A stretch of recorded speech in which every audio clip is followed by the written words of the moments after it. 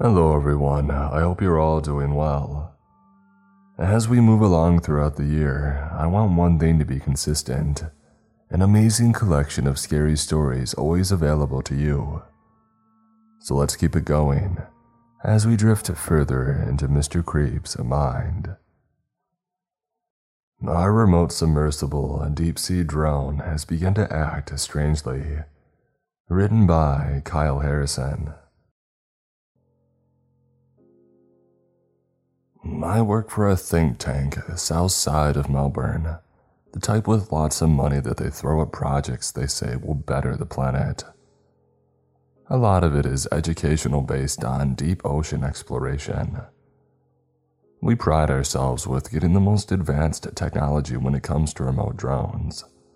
These are underwater submersibles that require no human and can go deeper than ever before.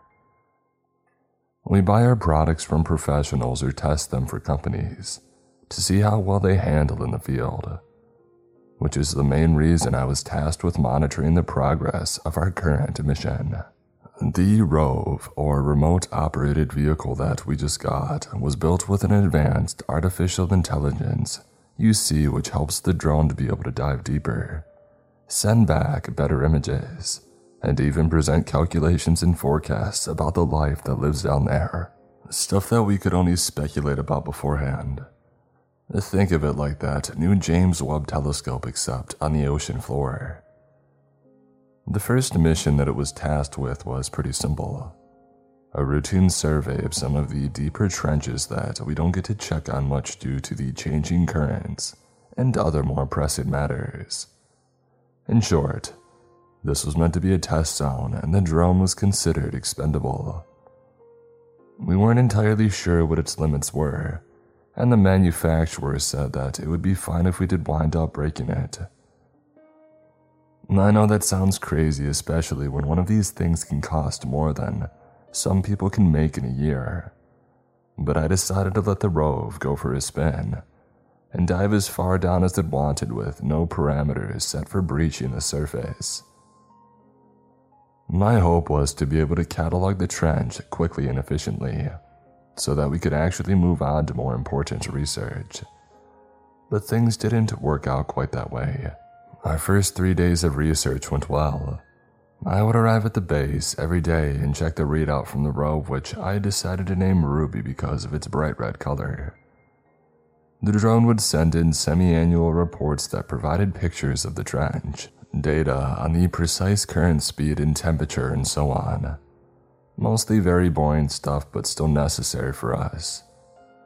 When it comes to science, I have always felt that there was no such thing as admissible logs. That's what brings us to day 4 though, because when I arrived, I was surprised to find there were not any reports coming in from the drone. Immediately, I checked to make sure that everything was fine, and I was surprised to see that the unit was still deep within the trench, around 4,953 meters down to be exact. I was definitely impressed with its ability to handle such depths, but troubled that suddenly the connection seemed to have been lost. I reported the issue to my boss, but his response told me that he felt the manufacturer is to blame. There have been other drones that can go deeper with no issues of communication whatsoever, he had told me. His recommendation was to cut the cord and simply start fresh with a different drone. But I wasn't so sure that the solution was a simple glitch. According to what we could read from the position of the drone, it was still doing its job down there.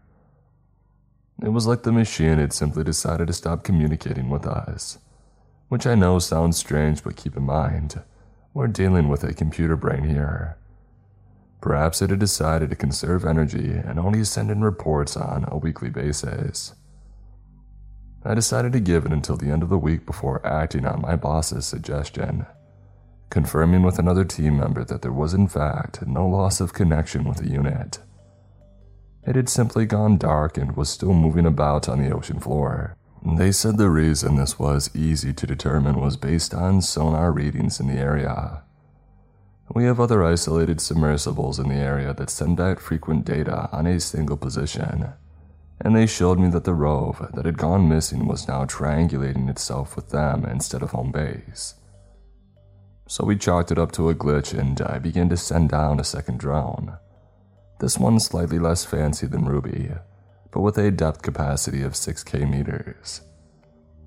My new mission was to determine why the first drone had suddenly gone silent, and if there would be any hope of recovering the data from it. Like I said, I'm not to simply discard information, and I figured that if I could haul in the first drone with the aid of the second, then all of our problems would be solved. Thankfully, the second drone had one thing the first one didn't: speed. So despite the fact that Ruby had been down there for almost a week, we determined that we could reach it within about 3 days, as long as nothing else interfered. I had no reason to suspect there would be any further issues, and I honestly didn't want to wind up losing 2 of these submersibles, so I tried not to think about anything that could go wrong. Right on time, 3 days later, the second drone sent back footage of the first. However, it didn't last for very long. While we were trying to get a live feed going so we could figure out how to properly drag the drone back toward the surface, the first drone began to move erratically. Now, I probably should have mentioned that these machines are equipped with 4 separate claw-like hands that are attached to the sides. These are meant for collecting materials and moving objects out of the way as necessary. At the moment that Ruby began to move, I realized that it wasn't using its functioning arms for either of those, and instead it was attacking the second drone that we had sent for rescue. Before I could get a chance to determine what to do, the feed on the second unit went dead, and the sonar indicated that the computer had shut off. Ruby had forcefully shut it down. I reported the incident to upper management again, this time stressing the possibility that we were dealing with a rogue artificial intelligence.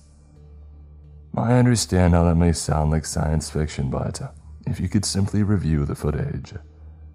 Unfortunately, some of the video that I had received was now completely wiped, and that disturbed me even more. It made me realize that Ruby was likely still able to communicate with our base, but was choosing not to. It was the only explanation for the remote hack to dispose of the video. Thankfully, I know a thing or two about these systems, so that night, I stayed up late to see if I could recover any of the corrupted data. I was more convinced than ever that Ruby had, for some reason, began to act maliciously as a fault of its programming, and that night I received even further confirmation. I was in the middle of attempting to scrub the video for the 4th time, finding myself always back at square one, when there was an unexpected message on the screen that gave me pause. A message from the drone itself. "You need to stop." When I first saw it, I felt a shiver cover my body. According to the manufacturer, the AI was supposedly only programmed with a limited number of responses and nothing more. It was advanced, of course, but not in terms of this level of communication. Just to be certain, I decided to send a message back and ask who I was speaking to. In response, there was a soft blip on my sonar, a signal being sent from the trench where Ruby had gone missing. I took a moment to review its position, nearly 7,000 meters. I realized, according to its trajectory, that it had left the main part of the trench and gone into the lower positions of a deeper trench that we had yet discovered. Given the fact that we survey this area fairly routinely now, it shocked me to learn that there was an apparent pocket trench that we had missed all this time. And if the drone was any indication, this one might go down even deeper than we ever thought possible. The idea of discovering new portions of the ocean excited me, but then I considered the strange message that I had just received, wondering what sort of perceived issue the drone had run into. I decided to try again, this time taking the data from the second drone home with me. It occurred to me that as long as Ruby was able to assess the base computer, there would be no way for me to recover the data fully. I would need to work remotely from it as well, secretively.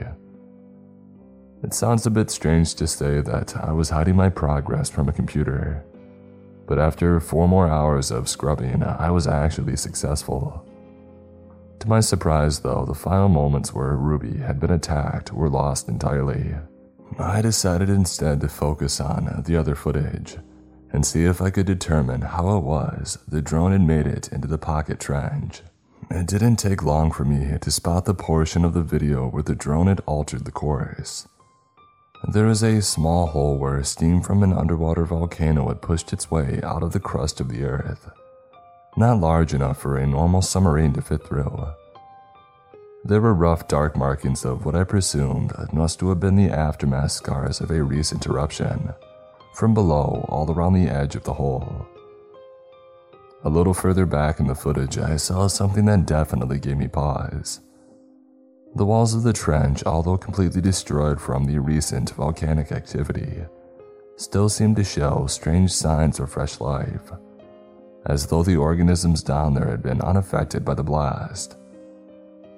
Ordinarily, we would find plenty of ash and sand that was covering the base of the floor, but here it seemed like it had all been pushed aside to reveal strange indentations in the seabed.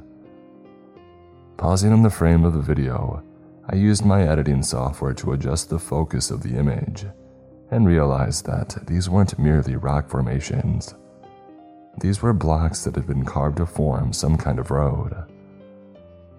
The unexpected discovery made me a bit giddy, but I had to be sure, so I sent the data immediately back to the base.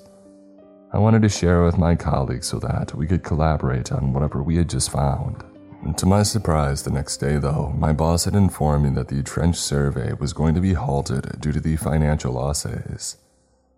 I thought we were told that the money wouldn't matter here. Who gave that order? I had asked. He claimed that it was from the Melbourne branch and that didn't sit well with me, so I told him that I would comply, but I went behind his back and emailed their research division. I made sure to include the images from the second drone. Less than 5 minutes after I had sent the message, I discovered that it was shot right back to my screen with an error message. A long string of code along with all sorts of corrupt data forced me to shut down my laptop immediately. I stood there looking at the blank screen, trying to figure out what had just happened. And then I decided to phone the Melbourne office instead, but to do so outside of the base. Something told me that all my activity within the building was being watched somehow. Call me paranoid. I didn't fully understand what was happening either at the time. But once I spoke with the chief researcher, I realized that my misgivings were well-founded. They hadn't issued an order to halt the mission at all, and they claimed that they were also having issues contacting the unit. Some sort of data corruption was preventing any communication between our two offices. It struck me immediately as he explained that the issue seemed to be a virus spreading amid the mainframe of the base intranet. The artificial intelligence aboard Ruby had hijacked the supercomputers at the unit to prevent anything relating to the trench from being broadcasted. To test my theory, I had returned to the base and decided to attempt a full reboot of the system, and then methodically prevent the artificial intelligence from accessing any of these systems except what I had wanted. I was determined to communicate with this sentient computer, and cutting it out from each server seemed to be the only way to do so. It took about 2 hours to run the diagnostic and make sure that I could outwit it, but it worked. Eventually, the only place the AI could access was my lone laptop, and it immediately made its presence known, sending a message that repeated its first attempt at communicating with us. You need to stop.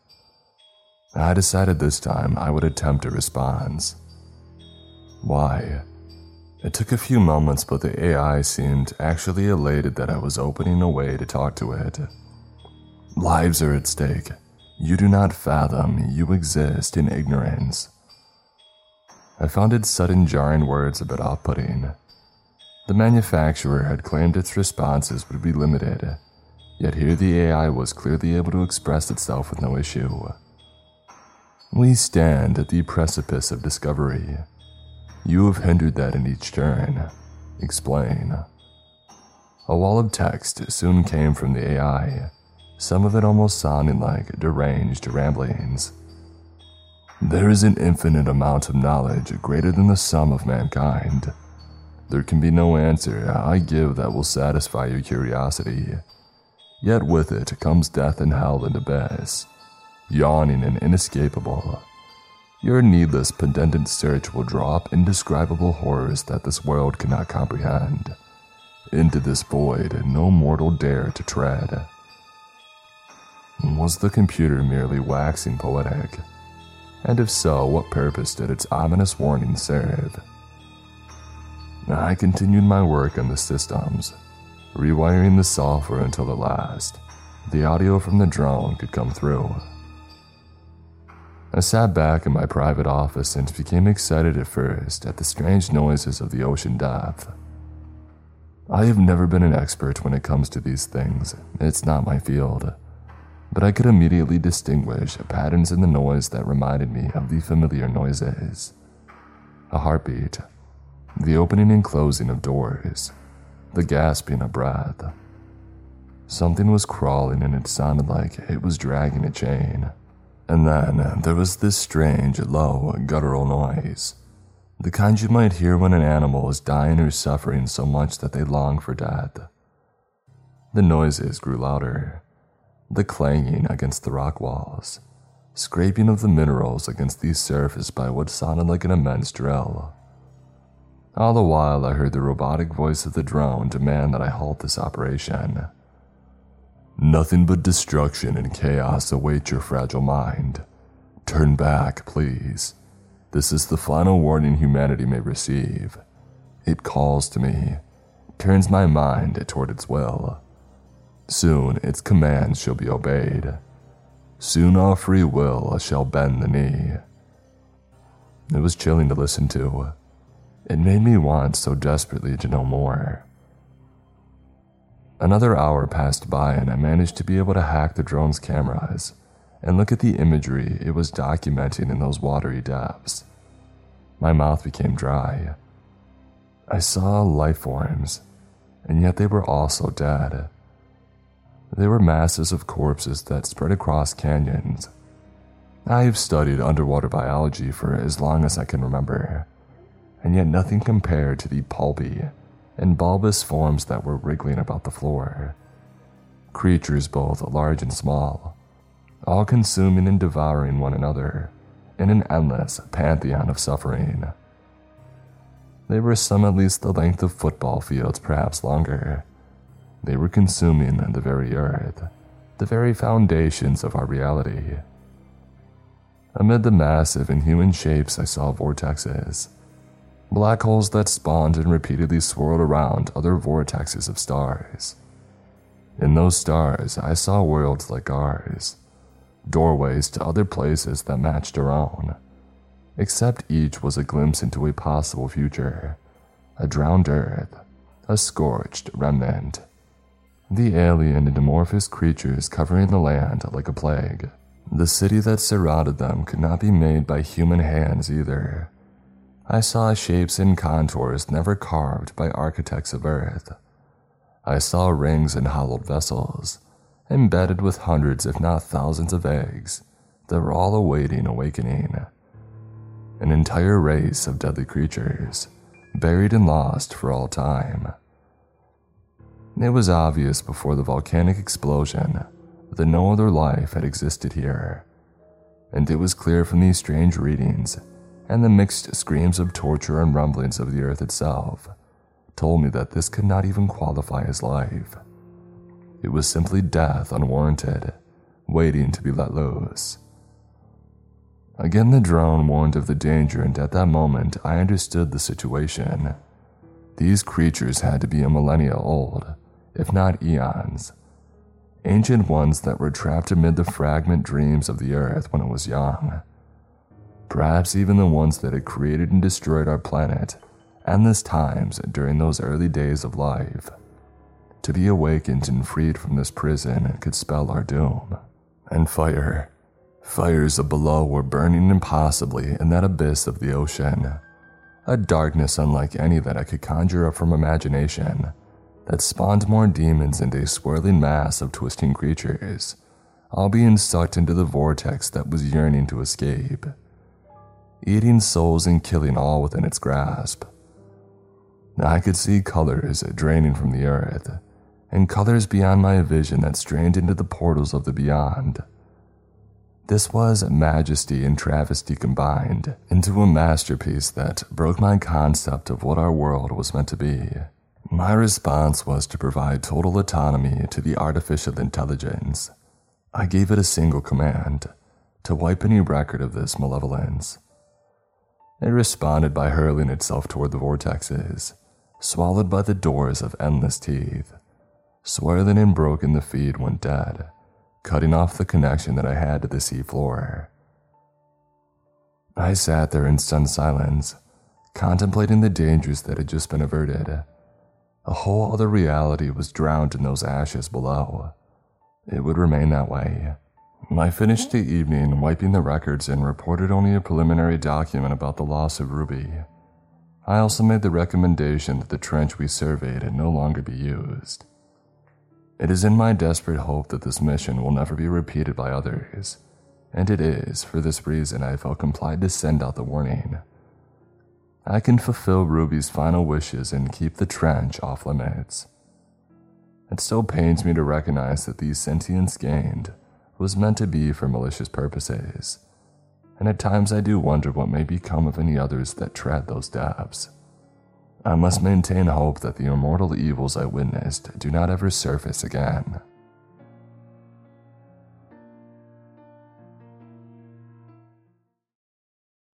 I would like to thank a longtime returning sponsor of Creepscast, HelloFresh. As you may know, HelloFresh is America's #1 meal kit. When you sign up, you get pre-portioned ingredients and seasonal recipes delivered right to your doorstep. Now you can skip the trips to the grocery store and count on HelloFresh to make home cooking easy, fun, and affordable.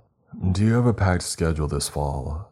HelloFresh has you covered with a weekly selection of over 30 recipes and more than 70 convenience items, all delivered right to your door. And the convenience factor isn't the only great part. In fact, HelloFresh is 25% less expensive than takeout, and even cheaper than grocery shopping too. I've always been a huge fan of the massive variety that HelloFresh provides. Browsing their mouth-watering meals is honestly a lot of fun. Earlier this week, I had a bit of a sweet tooth, so I whipped up an apple ginger crisp. Lightly sweetened apples mixed with fresh ginger and lemon, and then topped with a buttery, cinnamon-scented pecan crust. And yes, it was as amazing as it sounds. Another bonus is that Green Chef is now owned by HelloFresh, and with a wider array of meal plans to choose from, there is something for everyone. I love switching between the brands, and now my listeners can enjoy both brands at a discount with me. Go to HelloFresh.com/MrCreep16 and use code MrCreep16 for 16 free meals across 7 boxes and 3 free gifts.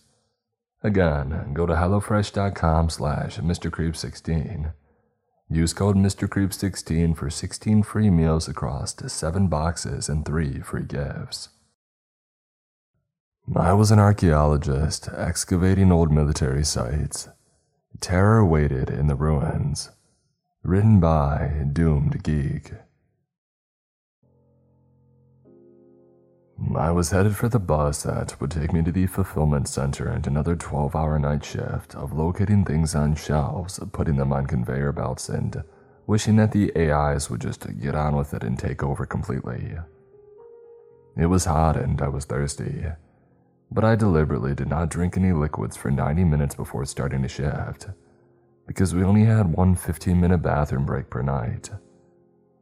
Going over the time or going more than once were fireable offenses.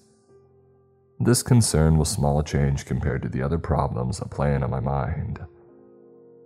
I had overcome a lot of obstacles to get into university so that I could follow my dream of studying archaeology. But it was all going wrong because the only way I could afford to stay on the course was by working nights.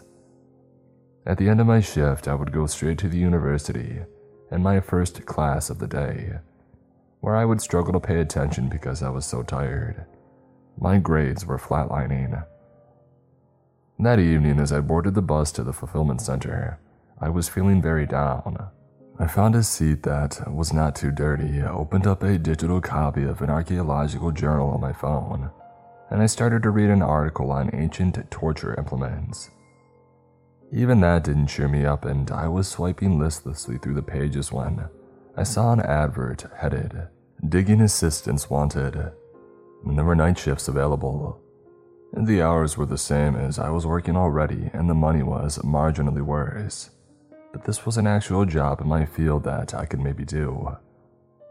I would still be burning the candle at both ends, but it wasn't just the hours at the fulfillment center that were destroying me. The whole thing was so soul-destroying. Working on a dig would be inspiring. I clicked on the link for more details, and like a lottery player checking their numbers, I ran through the key skills and experiences that were required. I was borderline on a lot of them, but it was still worth me applying. 2 days later, I was amazed to receive an email telling me that I had been successful. I resigned from the fulfillment center that night and had no problems keeping my eyes open in the next day's lessons. The dig organizers wanted me to start as soon as possible, and so that evening I set off for the site of the excavation. I was studying at a campus in North London and living nearby in student accommodation, in a block of flats that could be politely described as basic. The dig was a straightforward journey on the underground anyway. I emerged from the station into a street bustling with late-night shoppers and dodging the taxis and bicycles delivering takeaways. Crossed over the road to reach a tall plywood barrier and a door with a sign saying, "Authorized personnel only." I called a number that I had been sent with my acceptance email, and a few minutes later, the door was opened by a red-faced man wearing a hard hat and a high-visibility jacket. "Hey," he said, "I'm Professor Mitchell and welcome to the team.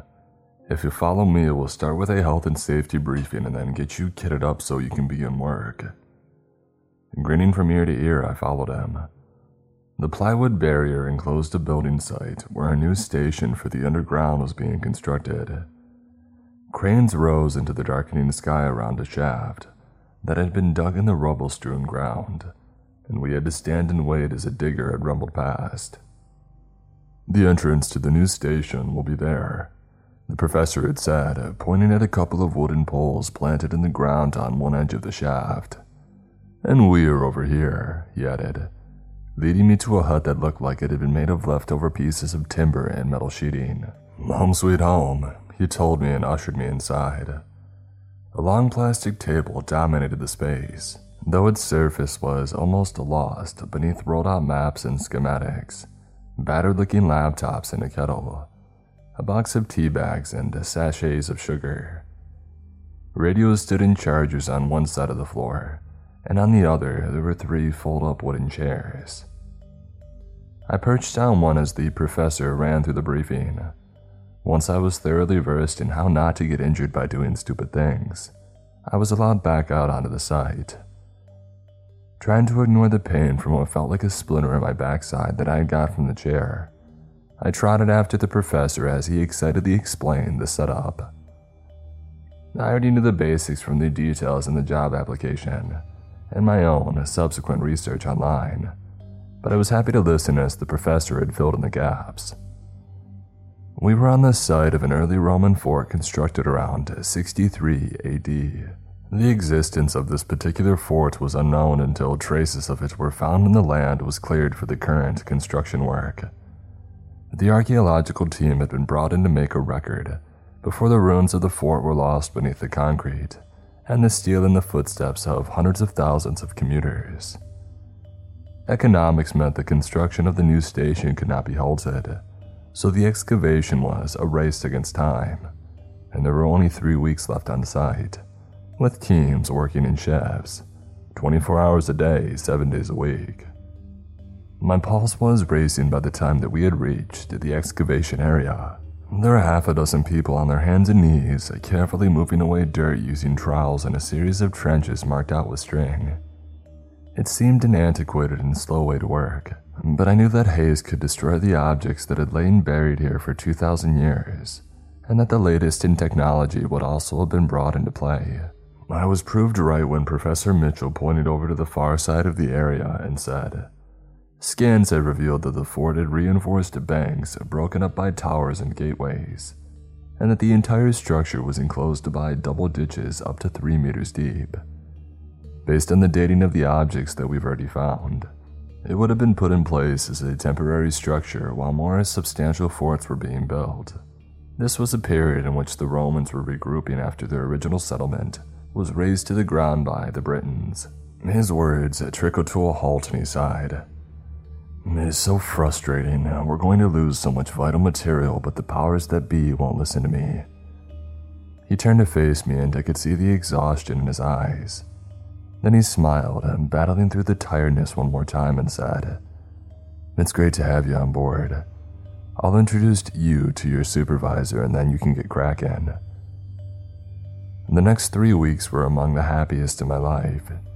Each night after lessons, I returned to the site and put my heart and soul into the excavation. With each new discovery, a ripple of excitement passed through the entire team. There was metal cutlery, fragments of jugs, pieces of leather, weaponry, and my favorite, a brick used in the construction with a signature scratched into it. I watched in awe as this was removed from the ground with expert patience. As for me, my back ached constantly from long hours bent over digging with a trowel, and I had yet personally uncovered anything of interest. I was young and knew that my back would recover. I also told myself that this was not a competition, and my efforts were as valuable as anyone else's. Having said that, I did start to flag until a passing conversation with Professor Mitchell towards the end of the excavation. He was based at another university in the city, and said that he was impressed with my attitude and suggested that I look at their postgraduate courses in archaeology once I had completed my degree. This gave me a new injection of energy that helped me towards the finishing line, the last night where the archaeologist would be allowed on site. There was a subdued atmosphere on the last night, and everyone was focused on making sure all the objects were safely packed, ready to be removed. I found myself outside, standing alone on the edge of the excavation area. The noise of the builders and the machines filled the air around me, but in my imagination, I was trying to image what it must have been like for the soldiers stationed there. They were so far from home. Some of them would have been my age or younger, and they were surrounded by hostile forces. They must have been completely afraid. My life was a picnic in comparison. But still, I was feeling down that I hadn't found anything. I was turning my head back to the hut where the others were busy, when something had caught my eye. It was just outside the area where we had been working on, and it stood out in the dirty earth. It looked like gold. I fell to my knees and using my fingers, I started to carefully work it free. A part of me knew that I should be reporting this to my supervisor or the professor before doing anything, but I was too excited. As the object I had discovered was revealed, my excitement grew. The image of a helmeted soldier holding a spear, with lettering on either side, was still clear even 2 millennia since the coin had been last seen.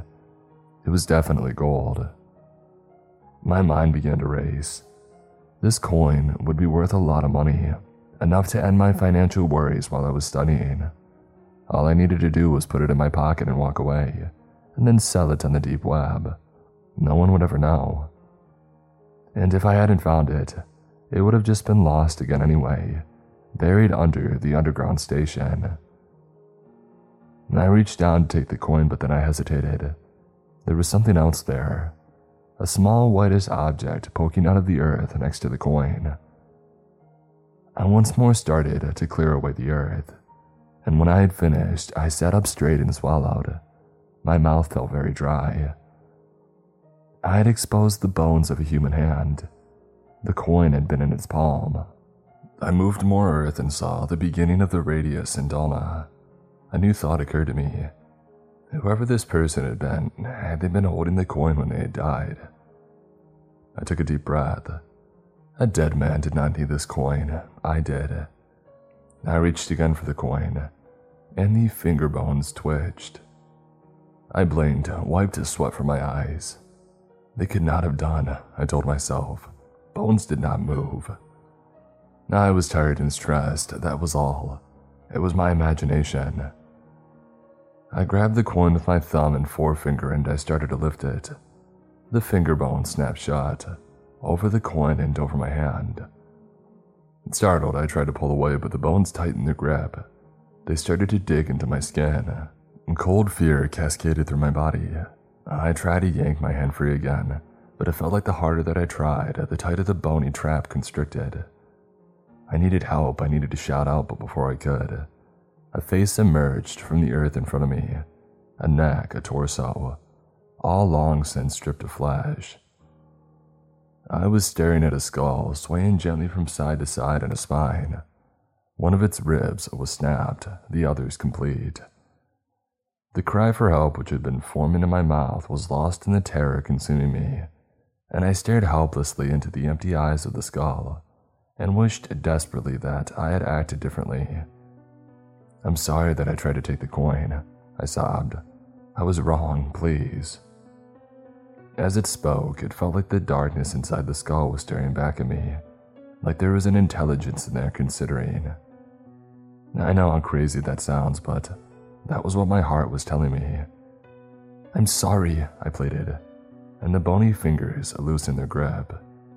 I was free and fell back, clutching my hand to my chest and gasping for breath. The skull gazed up at the night sky, whatever drove it perhaps remembering stars seen 2,000 years ago, and then the exposed bones lay back down and disappeared once more below the ground. All that was left was the bones of the hand. They were holding the coin, and then they too slipped away out of sight, taking their treasure with them. I sat there for what felt like a long time, soaked in sweat and shivering. And then I managed to get to my feet and I ran from the site. Ran through the London streets for hours until I was finally home, where I locked my doors and sat curled up in a corner of my bedroom until dawn. The next morning, I had an email from the professor saying that no one had seen me leave and was asking me if I was okay. I couldn't tell him what had really happened, not because of the abnormal, abhorrent bones which I had encountered, but because I had been planning on stealing the coin. I was ashamed. My life's ambition was to be an archaeologist, and I had wanted to betray the ideals of the profession. I typed a bland reply, a lie. I wrote that I was too upset at the dig ending to say goodbye, so I left. Over the days that followed, I came very close to quitting my course, but in the early hours of another sleepless night, I decided that I had been given a chance. The skeleton had prevented me from ruining my life, and now I needed to redeem myself. I returned to my studies, driven by a fervor to succeed more intense than ever before. I also returned to my job at the fulfillment center, and 3 years later, I graduated with honors. I knew to pursue a successful career as an archaeologist, I needed to do a postgraduate course. There was no way that I could face Professor Mitchell again, so studying with him was out of the question. I decided instead that a complete change of scenery would be for the best. I left London and enrolled on a course at a university in the north of England. At the end of the first term, I signed up to take a part in a dig. As the van with the university's ugly logo on its side set off, I settled back and watched the countryside through which we were passing. My stomach groaned at the fried, full English breakfast that I had just subjected it to. It was December and everything was shrouded in frost. The occasional farmhouse dotted the bleak landscape. Many of them were long since abandoned and no other vehicles passed us on the winding roads. By the time that we had arrived, it was well past noon. The excavation was taking place in the site of a castle built in a rocky outcrop in the sea of the northeast coast in the 12th century. Stepping out of the van into the bitter wind, I wrapped my arms around myself and wished that I was sitting in a nice warm library surrounded by books. At its prime, the castle could be reached on foot, by walking across the sandy beach that was exposed at low tide, and entered by a gatehouse that faced the land. We had arrived at low tide and stood silently looking out to the sea. The effects of time had reduced this once proud structure into ragged ruins. A section of the old gatehouse still stood intact. It looked to be about a 15-minute walk across the seaweed-strewn beach. Rising sea levels meant that the furthest edge of the ruins were now permanently underwater, except for a few stones, and if you did not know what you were looking at, these could easily be taken for naturally occurring rocks. It struck me as eerie, and I wondered what the others had made of it. There were 7 of us on the team that day, all students apart from the excavation leader. He was in his early 40s, and from the way that he strutted about clearly, he had a very high opinion of himself. He was wearing an expensive waterproof coat, trousers and boots, all of which had designer labels on them. I had stuffed plastic bags inside my cheap worn boots before we set off, in the hope that this would help keep them dry. Within minutes of setting off for the ruins, my left foot sunk into a pool of water in the sand that I had not seen, and I was left soaked through to the skin up to my ankle. I pulled a face and I carried on walking. From the briefing that we had, we knew the ruins had never been properly studied by archaeologists, and we were only going to be there for a few hours. Hopefully, we could uncover enough to make the funders pay for more visits. The pressure was on again. Once we had reached the gatehouse, we were divided into small teams and started to work. The excavation leader did not roll his sleeves up and get stuck in. He seemed to be more interested in showing off his knowledge. He was staring out to sea, presumably going for the moody, ruggedly handsome look of a male model. "These ruins," he said, "are the subject of an enduring mystery. Records show there were around 100 people based here in 1190, but 2 years later the castle was noted as being deserted. No reasons why are given in any documents of the time, except for one account by a member of a nearby monastic order. He was traveling past the castle and wrote, 'I saw men walking into the sea and disappearing underwater never to be seen again, and I felt the presence of evil.' I think he would have carried on trying to impress us. Only one of the team held up a hand to indicate that she had found something. He strolled over to check out the find. The rest of us kept our heads down and worked. We needed to be off the ruins before the next high tide, when the passage to the shore would be covered by water once again. The time flew past, and before we knew it, it was time to leave. I was still trying to loosen the earth up around an object that I hoped was the tip of a spear, but when I finally got it out, I was disappointed to see that it was only a stone. Sighing, I got to my feet, and the others were already almost back at the van, where they could get warm and the tide was rising fast. That left just me and the excavation leader. He was once again staring out at the sea. "We need to get going," I said. He ignored me. "Fine," I said. "I'll see you back on shore." I didn't have the protection of high-specification waterproof clothes to keep me dry if I had to wade back. Only I got the feeling that he wasn't blanking me because he was rude.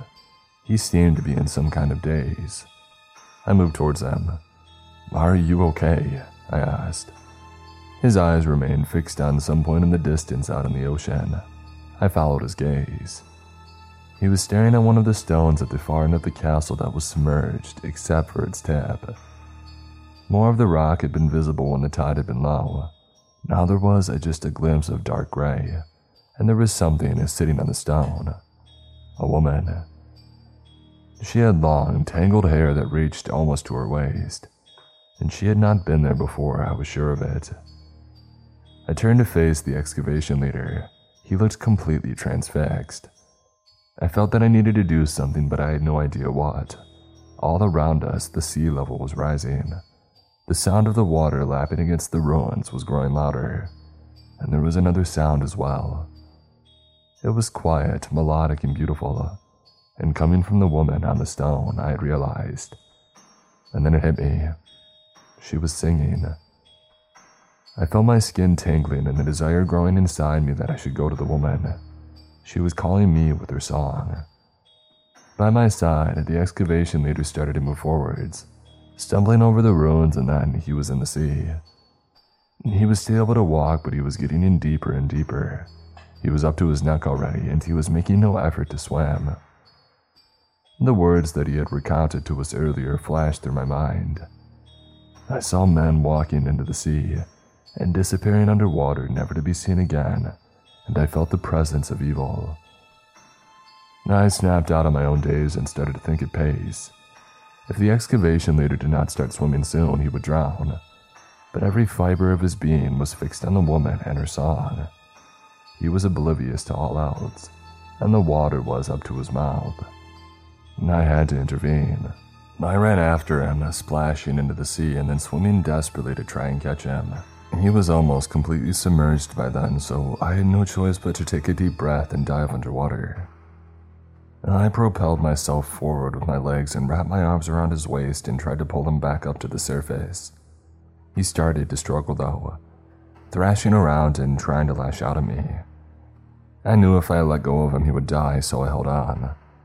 Adrenaline pumped through me, giving me the strength that I needed, and after frantic moments we both emerged above the waves. I gasped in breath after breath of the cold air, and then started to swim back to shore. All the strength seemed to have gone out of the excavation leader, and he put up no resistance. The enchantment had been broken, and a new sound soared above the lapping of the waves. The song of seduction had turned into a howl of frustrated rage. By this stage, the others had seen that we were in the water and had gathered on the shore. A couple of them waded in and helped me carry the excavation leader the final few feet to safety.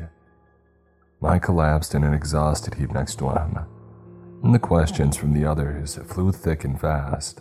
What happened? Was there something out there? I lay there as my heart raced inside my chest and thought, yes, there was an evil presence, a siren trying to call men to their death. Centuries ago, the men stationed at this castle were drawn by her song into a watery grave. We had escaped. I couldn't tell them this. It would have sounded crazy. And if the excavation leader remembered any of what had happened, he kept his silence as well as we returned to the university.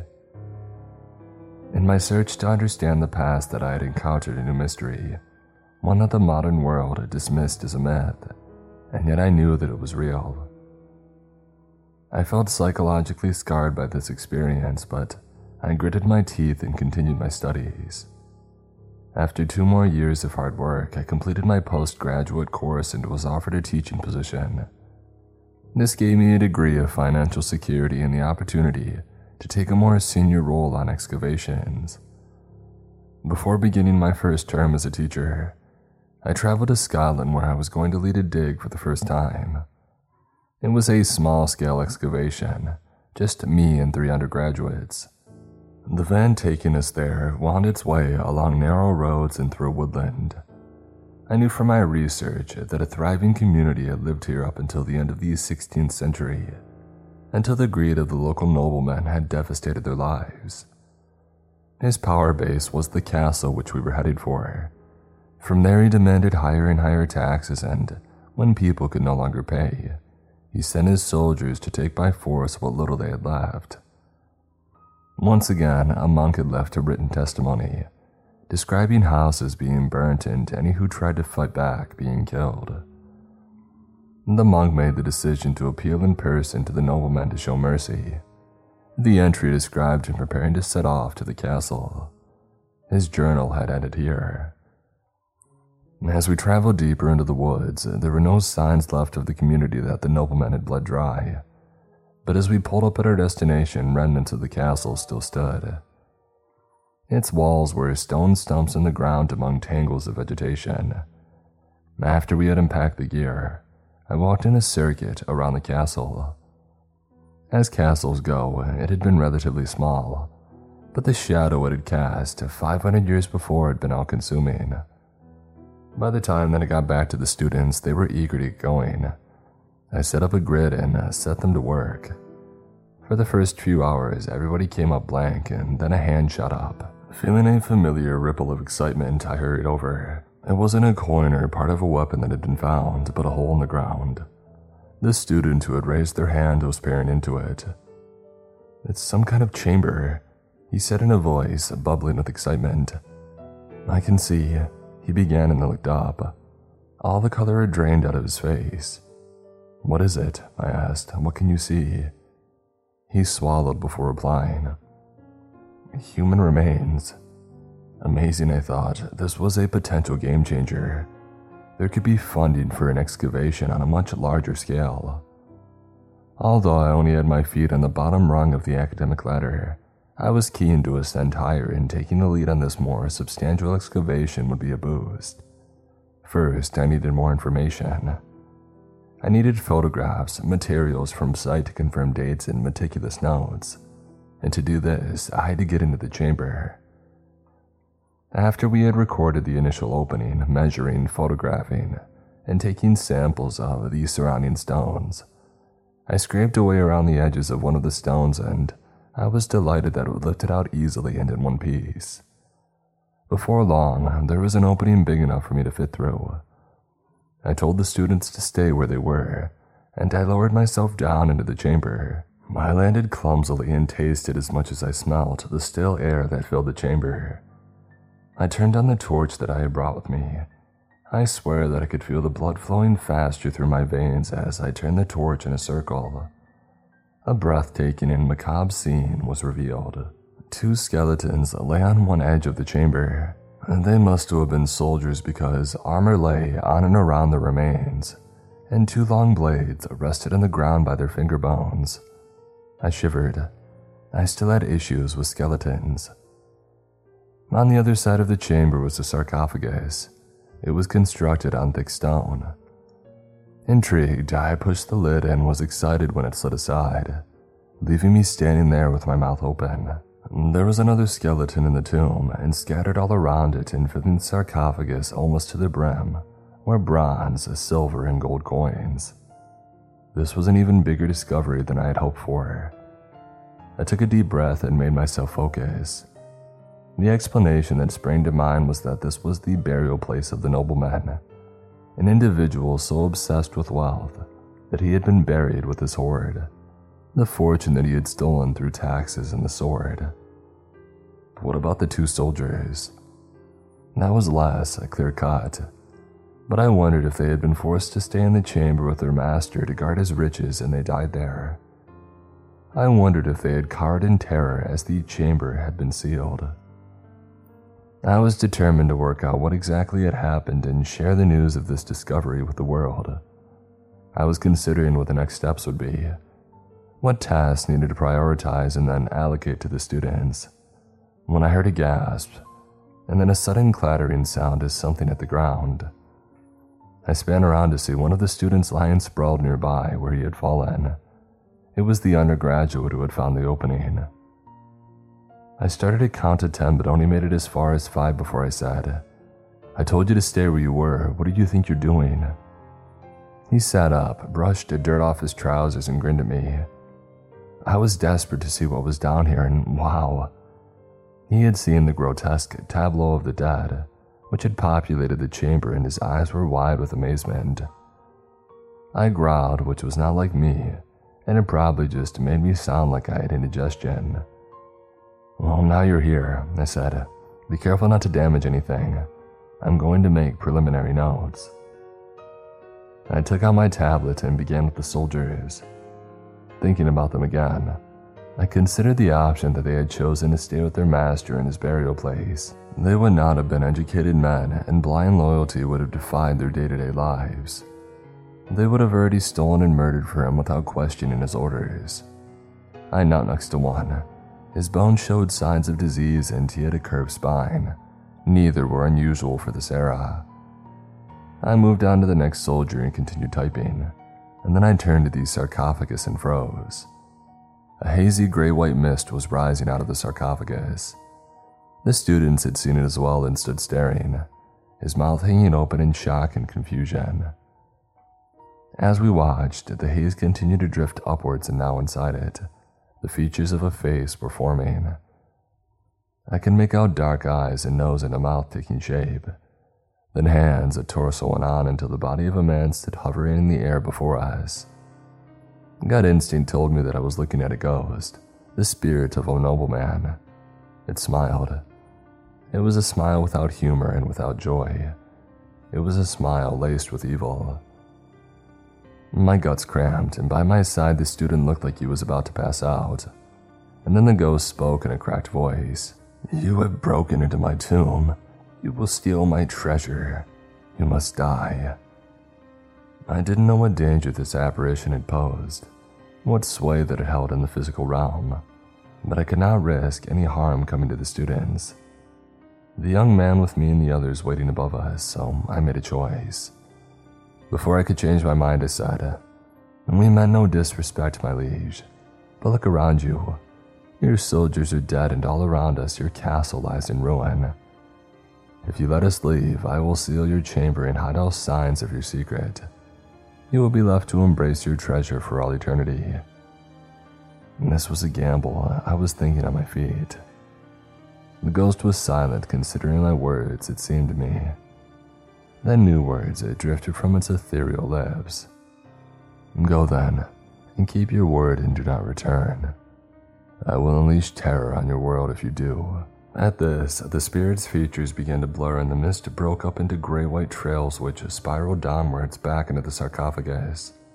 I was left gasping with relief. The student fainted. I managed to hoist him over my shoulder and struggled out of the chamber. The other students were propped up against a wall, looking at their mobiles, oblivious to the drama which had just played out under their feet. I told my first lie. "There's nothing down there but some animal bones and very poor air quality." I lay the still unconscious student carefully down on the ground and added, "Made him pass out, but he'll be fine." I asked them to take him back to the van and make him comfortable. Once I was alone, I replaced the stones in the opening over the chamber and added new stones that were lying around to cover it completely. On the journey back to the university, I completed my report. There is nothing of interest at this site. No further excavations are necessary. I felt bad about lying, but to keep everybody safe, I knew this was the right thing to do. Term had started a few days later, and I was glad of my busy teaching schedule. It kept me from brooding too badly about what I had done. I had, however, decided that I would steer well clear of excavations for a while, potentially forever. I was not sure my nerves or my conscience could cope with much worse. My mind made up, the academic year passed without incident. At the end of the summer term, instead of getting set off for some remote corner of the British Isles to take part in a dig, I found myself sitting in the archaeological department storeroom.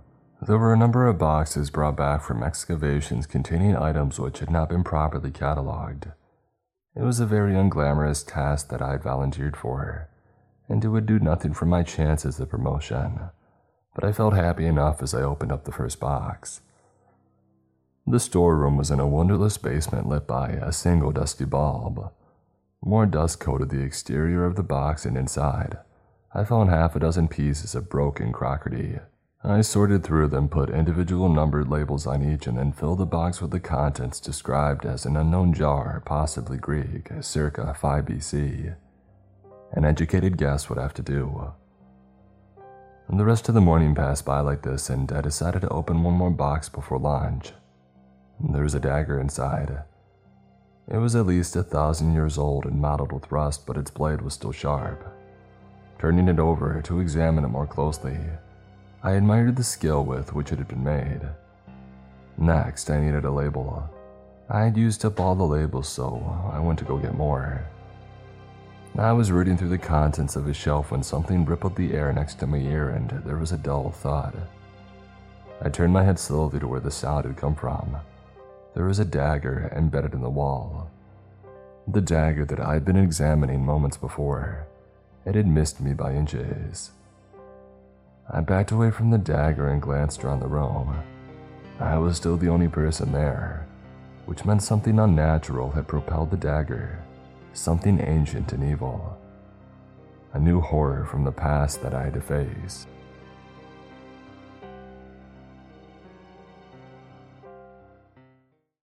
The death of my grandpa is an enigma that no one has been able to explain. Written by Zacharias Frost. My grandpa just passed away about 2 weeks ago. I realize that's not exactly the most cheerful way to start a post, but then again, this isn't exactly the place for cheerful stories, is it? I've never been great at dealing with tragedy, and figured it was easiest to just spit it out right away. I thought about writing some drawn-out eulogy of sorts to give everyone an idea of the person that he was. Maybe tell a heartfelt story of my childhood memories of him. But there's other places for that.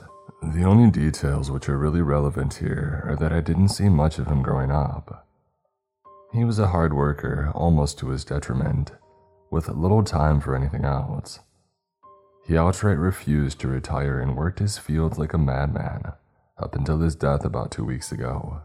Even when his wife had passed several years back, he didn't seem to slow down.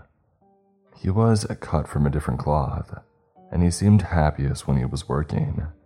Or maybe he just never knew how to do anything else. As you can probably tell, we weren't exactly close. No one in the family was. My mother is his daughter, and she said she can count on one hand how many times she's spoken to him in the last year. His passing was unexpected, and I left my mother and my 2 uncles in a bit of an awkward spot. The 3 of them had inherited his land, all 62 acres of it, as was the desire expressed in my grandfather's will. The 3 of them are also not farmers and not even close, so naturally they're looking to sell.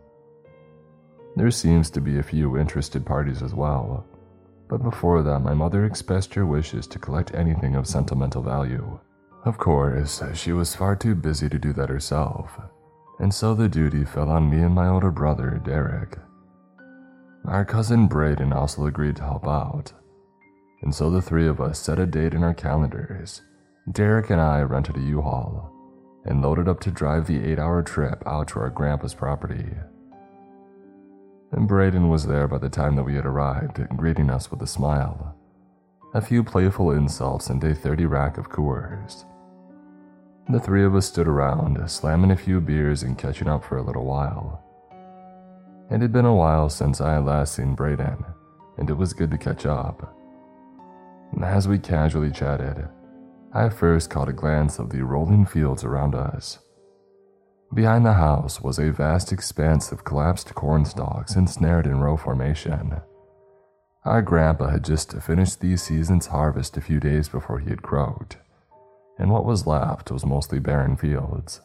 To the left, there was a grove which comprised the southwestern corner of the property, maybe 20 acres of trees with a small pond hidden somewhere within. It was designated as a wetlands ecosystem, and so my grandpa, much to his chagrin, was never allowed to bulldoze it. Instead, it became an area which my uncles and mom loved growing up. My uncles used to tell me how they had spent pretty much all of their free time out in those woods, and my mom echoed the same sentiments. The shattered remnants of a long-abandoned treehouse from their youth still clung to a trio of trees. The wood splintered and mostly rotted away. A rope ladder still dangled from its entry, swaying gently in the breeze.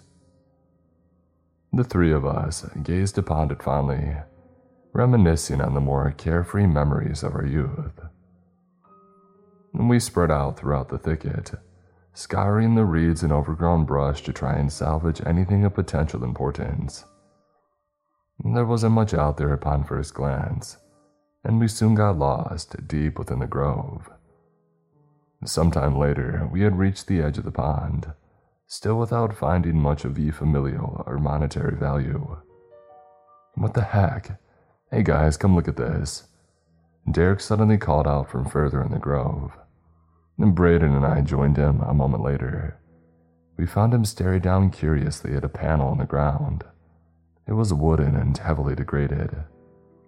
It creaked loudly as Derek pressed his foot down on it, and the cracks within it revealed an open area beneath. Derek glanced to us with an inquisitive glance. You guys remember this being here? Both Braden and I shook our heads. Nope. I guess Grandpa kept a few secrets out here after all, Braden replied. What do you think's down there? I asked him. Maybe a wine cellar, or maybe Grandpa's secret stash, Braden replied with a chuckle. I coughed and tried stifling a chuckle. Yeah, thanks for that image, I replied, causing Braden to laugh even harder. And Derek, on the other hand, didn't say anything. He just knelt down to the wood and tried peeking beneath it. He stayed quiet for a second and then pulled himself back up. There's something down there. He began walking away without another word. What is it? Braden asked. I don't know, it looks like a tunnel or something. Braden and I traded a look, and I knelt to the panel to see for myself. It was dark and I couldn't make much out, but there was clearly a passageway of some kind. Braden knelt to get a look for himself, and Derek returned with a large pry bar. He dug it into the dirt beside the latch and began pressing the other end down. The wood splintered and gave way in a few seconds. The rusted hinges had snapped right off, and the rotted wooden hull just splintered apart.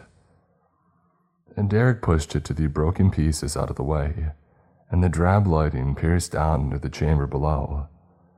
Well, you mangled it, I said, jeering Derek. He just shot me a scowl and then approached the now open hatch. He pulled out his phone and flicked on the flashlight as the three of us peered down. Trails of dust flickered in the faux lighting, slightly revealing the passage underneath and the rusted ladder which descended into it. It was pretty bare-boned, appearing only as a dirt tunnel with no real description beyond that. We could only see maybe 20 feet of it before it disappeared behind the curve of the ground. Obviously, Grandpa had never made any mention of its existence, at least to us. I don't think he ever told anybody about it, actually. You think it'll hold? Derek asked, shining his light on the flashlight. Well, there's one way to find out, Braden replied, polishing off the remainder of his beer. He then approached and reached out to the ladder and jiggling it around. Clearly, it wasn't the most robust ladder out there, but it seemed sturdy enough. Braden swiveled around, placing his foot gingerly on the first rung with a pensive expression. Dude, don't worry if you fall, I'll take care of your girlfriend. I jeered at Braden, giving him a wink. He replied only with a chuckle and an erect middle finger before putting his full weight on the ladder. It jiggled but held, so Braden took another step down. In all honesty, it was only like 15 feet down, so even if it would have broken, he probably would have been fine. Braden reached the bottom a moment later, coughing and glancing around. He turned on the flashlight on his phone and shined it further down the corridor. What do you see? Derek asked. Braden suddenly paused, and he tensed up like a deer in headlights. Oh crap. What is it? I asked. There's a car. What do you mean there's a car? Derek asked, and Braden scoffed. What do you mean, what do I mean there's a car? It's a freaking car, dude. You know, 4 tires, goes vroom vroom on the roads. Derek sighed. Looks like a Chevelle or something, Braden added. Yeah, okay, smarty, look out. Derek then descended the ladder as well, and after he touched down, I followed behind. Once I had made it to the bottom, I saw it. Sure enough, there was an old car sitting derelict in the tunnel, its frame heavily rusted away, with missing tires, a cracked windshield, and rotted upholstery. It was actually an old Plymouth Barracuda, contrary to what Braden had surmised. Second gen, if I had to guess. As a car enthusiast, it hurt my heart a bit to see it in such a miserable condition. You hardly ever see Barracudas out on the roads anymore, but those that are out there are worth a pretty penny nowadays. I would have loved to have the opportunity to work on that beauty, and yet it was surrounded by dirt, alone and forgotten beneath Grandpa's property. It didn't make sense. I don't remember Grandpa having this, Braden stated. Yeah, me neither. Why the heck is it down here and how? Derek replied. I too had never known Grandpa possessed such a beautiful car, and immediately began thinking of extraction techniques before I could fully contemplate that I saw behind me. It was little more than a pile of dirt, but it appeared to be some kind of orifice in the dirt, possibly another chamber. Maybe it was like a sinkhole that dropped it down here, Braden asked Derek. The two of them spitballed theories as I knelt to the side behind the ladder. I brushed away some of the dirt and felt something hard on the tunnel wall behind it. I brushed more, going higher on the wall as the loose layer of dust began to fall away. It took only a second for what it was to emerge. "Is that a door?" Braden took the words right out of my mouth. I backed up as the other two joined my side. Sure enough, a simple wooden door stood adjacent to us, no doubt concealing a separate passage. Derek approached it and turned the handle. I thought for sure that it'd be locked or wedged shut, but to all of our surprise it simply opened right up, revealing another passage beyond. The three of us peered inside, but all we saw was an empty dirt tunnel leading away from the entry. Of course we had to see what was down there, so the three of us followed it. The passage smelled of mildew and wet soil, and it winded further away in a serpentine path. There wasn't much of interest beyond the car, just old wooden support columns and trash. I was more worried of the tunnel collapsing on us at any moment than I was of actually finding anything. A few minutes later, and just as we were about to turn back, the passage suddenly opened to a substantially larger chamber. There were a lot of crates, barrels, and cardboard boxes there, with zero indication of what they held. The three of us spread out and began rummaging through the stuff for anything of interest. Again, there wasn't much, at least in what I searched, mostly just old tools, pieces of clothing, and other random items. Grandpa was always a bit of a pack rat, so it wasn't too surprising. "Hey guys," Braden's voice called from the other side of the room. I spun back and saw him holding out something interesting, a large saber. It looked like an old American Civil War era weapon, rusted over with faded engravings on the hilt. Braden withdrew the blade from the hilt, and contrary to the hilt itself, the blade was in pristine condition. "Dude, I think this is actual gold," Braden said, pointing to the hilt's engravings. "No way, that'd be worth thousands. No way Grandpa would just leave it down here to rot." Derek replied, and Braden shrugged. "I gotta go visit Pawn Stars, I guess." I had turned from them and continued venturing into the room by that point. The more we searched, the odder the items that we found were, and the harder it became to explain why Grandpa had them. A taxidermy moose head, an old-school diving suit, an ancient musket, a scepter with an odd figurine and embedded rubies, an elongated metallic skull, a massive crystal chandelier, and dozens of other odd items. Most of the stuff that we found could have been attributed to family heirlooms, I suppose, but it didn't stay that way. "Hey guys," Braden called out once again. I turned back, and to my utter bewilderment, Braden was holding a large statue about 4 feet in height. The plastic statue was that of some red-haired, well-endowed anime girl, wearing schoolgirl attire and clutching a katana. That one was not so easy to explain. "Guess Grandpa was a man of culture," Braden joked. "Or a man of theft," Derek countered. I turned to him to find him expecting some large mechanical thing. It almost looked like a mannequin at first, but there were bunches of wires spewing from within it, along with cords and unlit LEDs. It looked like a cyborg from iRobot or something, but all broken apart. None of us really knew what to make of those items or really any of the things that we found down there.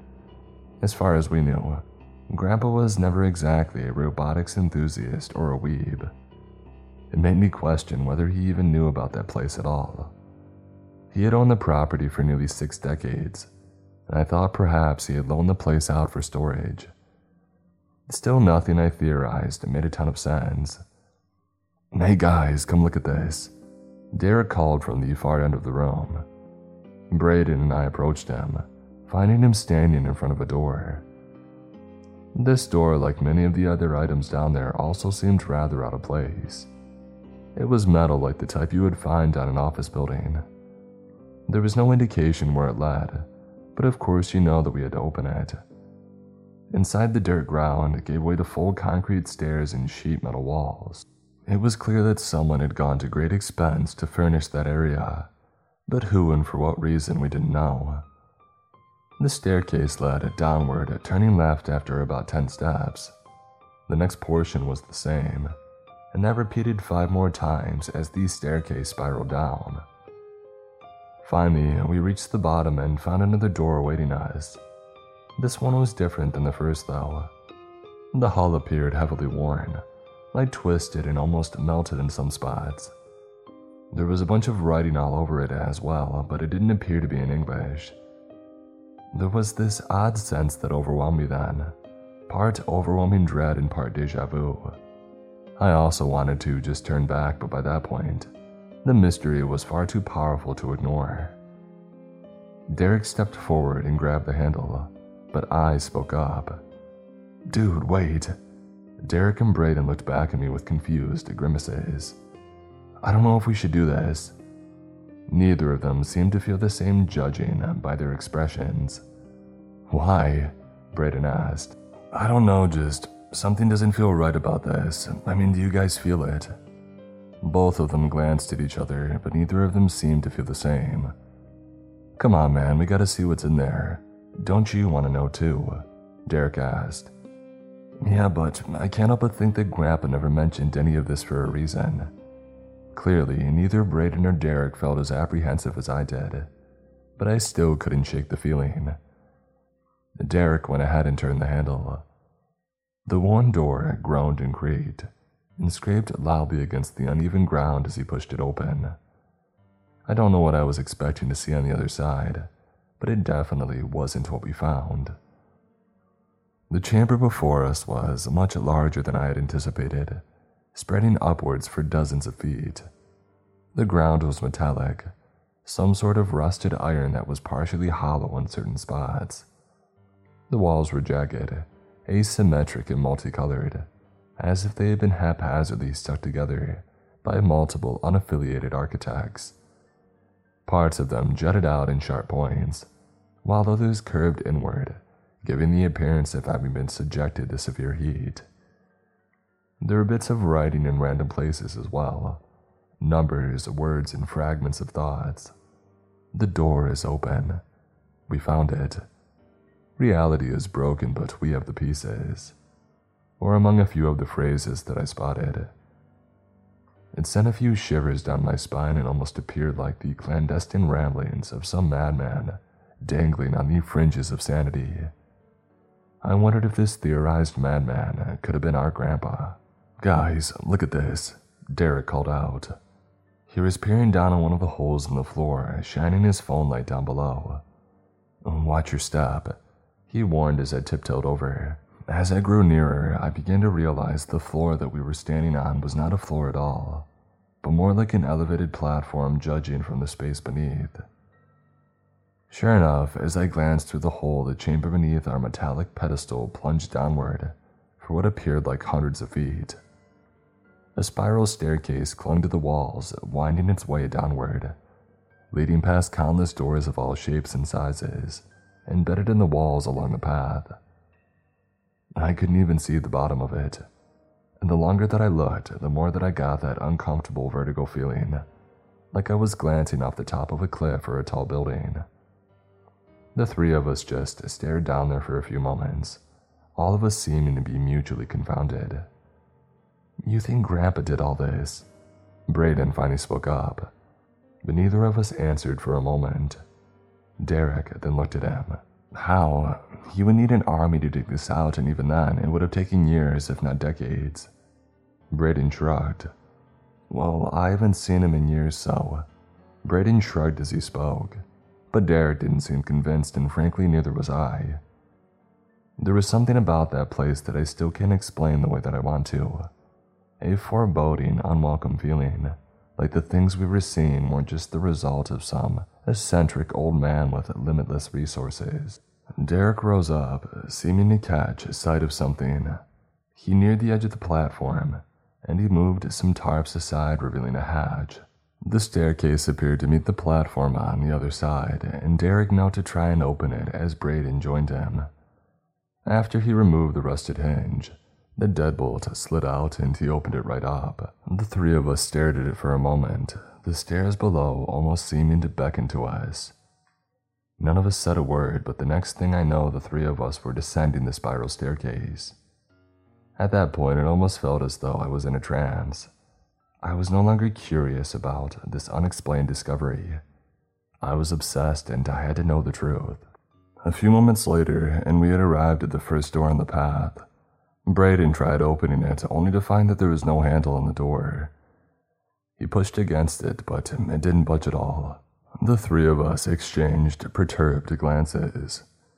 Derek peered over the railing for a moment, and as I began second-guessing what we were doing. "I don't think it's going to open," Braden finally said. "Well, then why is it here? Why is any of this down here?" Derek asked, more wondering aloud than expecting an actual answer. He continued staring downward, and Braden and I exchanged a glance. Derek then abruptly began walking further downward, and within moments he had reached the next door only a few steps further down. That one had a handle, but trying to open it proved just as futile as the first. Derek went on to the next, but got the same result and started towards the fourth. Suddenly, Derek slipped, seeming to lose his footing on the rung. Luckily, he managed to grab a hold of the railing as the step beneath him gave way, plummeting downward. Braden and I rushed to grab him as the broken step clanged loudly on its way down. It must have bounced off the walls and other parts of the stairs close to a dozen times before it finally stopped, as it appeared to strike the bottom, but by that point it had long since vanished into darkness. Derek stood back up and the three of us backed away as the echoes of metallic clanging slowly dwindled down. As my eyes glanced upward, something caught my attention on the underside of the platform. A distinctive set of lines and symbols reminiscent of a clock face, but the symbols were ones that I had never seen before and didn't recognize. And then from far below us, something clanged against metal once more. The three of us paused and averted our attention downward as another clang rang out. Even with our flashlights, we could barely see down in the canopy of darkness. The faint light was barely enough to illuminate something below. The vague form of something came into view and my heart began to race. "Something's down there," Braden spoke to all of our utter disbelief. The sheer impossibility of these situations struck my mind, but I couldn't deny the person far below us, beginning to trudge up the stairs. It walked like a person would, but its form was hidden, obscured in shadow and shroud. Something was very wrong about it. "Hey, who's down there?" Braden called out. The thing below suddenly froze. The tension in that bizarre place became thick as syrup as we waited to see what it was doing. Slowly, its head tilted upward until stopping as it aimed directly at us. Its form was covered by some sort of tarp or shroud, and its face remained unseen. I felt the sense of dread mount in my gut like bricks. "We should go." As soon as the words left Derek's mouth, a loud bang echoed from below us. The three of us adjusted our gaze, seeing one of the other doors below us beginning to tremble, as the clangs reverberated again and again. Even further below and even more horrifying, the shrouded thing had now begun running up the spiral staircase. "What the heck is that?" Braden asked as the other door crumbled. Something then shrieked from behind it, reaching out with a long, clawed hand. The door continued to give way as the shrouded entity grew nearer, and the three of us ran like crazy. We quickly scaled the ladder and slammed the latch behind us. As we reached the door we had entered from, an absolute calamity had emerged behind us. It sounded like the entire place was on the verge of collapsing, with other doors surrounding it like they were being forced open. Suddenly a siren began blaring all around us, so loud I had to clasp my ears to avoid going deaf. The three of us scrambled onward, back up the metal stairs and into the treasure room from earlier. Braden yelled something from up ahead, but with the absolute racket of the siren, I couldn't make it out. We just kept moving and back into the treasure room from earlier. We were nearing the tunnel that had led us in when something stopped us dead in our tracks. We all seemed to see it at the same time. There was someone up ahead blocking our path. The person trudged towards us, clutching a rifle with a duffel bag draped over their shoulder. It then lifted a hand and the deafening siren fell silent. "Who's there?" Derek called out, but the person didn't respond. He then came into view of our light and thankfully proved to be just a man with a thick black beard, but he wasn't somebody that I recognized. "Who the heck are you?" Braden asked. The man's dark eyes scanned each of us as he clutched his rifle. An immense sound then thundered behind us, sounding eerily like that of an incensed roar from some colossal beast. The black-haired man's eyes went wide. "You broke the seal." He all but whispered the words as the calamity grew behind us. "You idiots, get out of here. If I don't come back, torch this place." He trudged past us without another word, aiming his rifle down the corridor that we had just come from. The three of us just ran and the sounds of gunfire serenaded our escape. We were back at the entry ladder only a minute or two later and without hesitation back on the surface. "What the heck was all that? What's going on?" Braden asked between labored breathing, but neither I or Derek had an answer. Things had suddenly fallen eerily quiet. We waited there for maybe 20 minutes for that guy to return, but he never did. Braden wanted to take his advice and destroy that place, but I didn't even know how we would do that if we wanted to. It's not like any of us had dynamite on hand. Grandpa's house seemed in a state of disarray in the distance, like more so than it had when we had arrived. I assumed that those things below us had something to do with it, but even that explanation had problems. In the end, we had just gathered our stuff and got the heck out of there. And that decision has since proved to be the worst and best option. Derek and I rode in silence for a long time on the drive home, but eventually I dialed my mother, figuring that I needed to inform her of what had happened. She answered and we conversed nonchalantly for a minute or two as she told me about her spending the weekend out of town at a retreat with some of her friends. But her mother's intuition eventually kicked in, and she asked me if I was okay and what I was doing. "Well, Mom, we're still out of Grandpa's property and..." I trailed off, glancing to Derek for clues. "Your Grandpa Hayes." Her response kind of annoyed me. "No, your father, Mom, remember? We're out at his property and something happened." She remained silent on the other end for what felt like minutes. How did you find it?" My annoyance grew with that.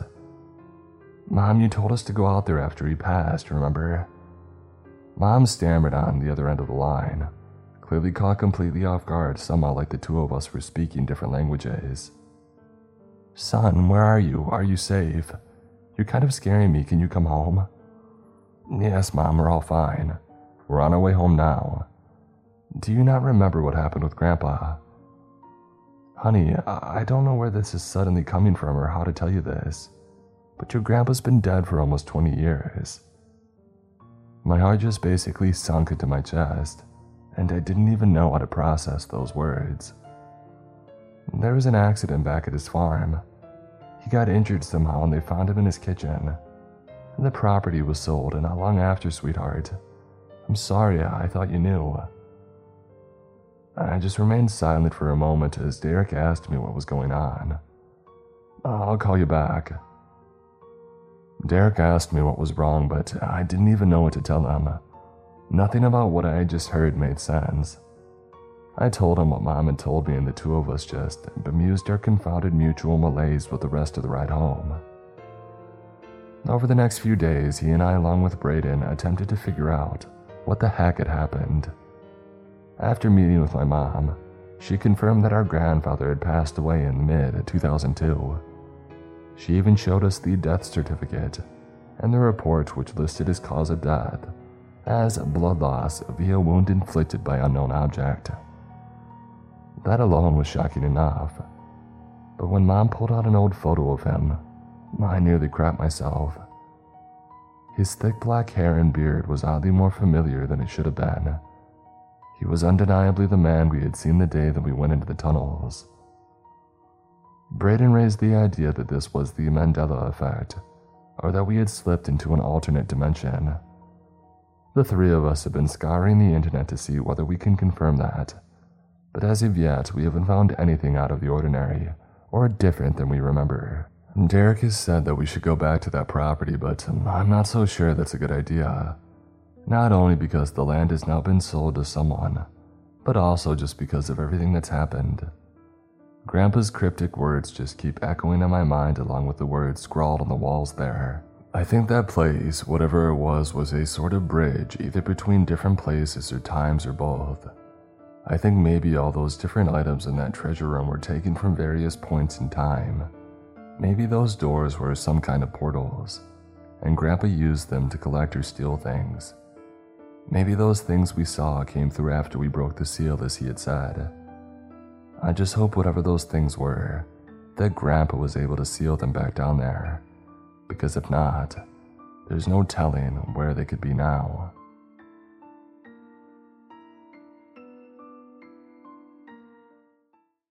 Something evil lives in the sewers beneath Cold Lake.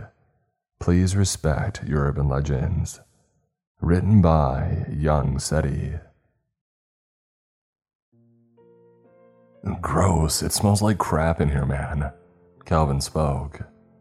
His voice carried down the seemingly unending tunnel, echoing far past the point our cell phone lights faded. That's 'cause there's probably crap in here. Terrence started with a mischievous grin, nudging Cal with his shoulder. Old sewage and rancid, drugged-out bum crap. Cal dry-heaved. Gross, man, I interjected. Please stop before he pukes.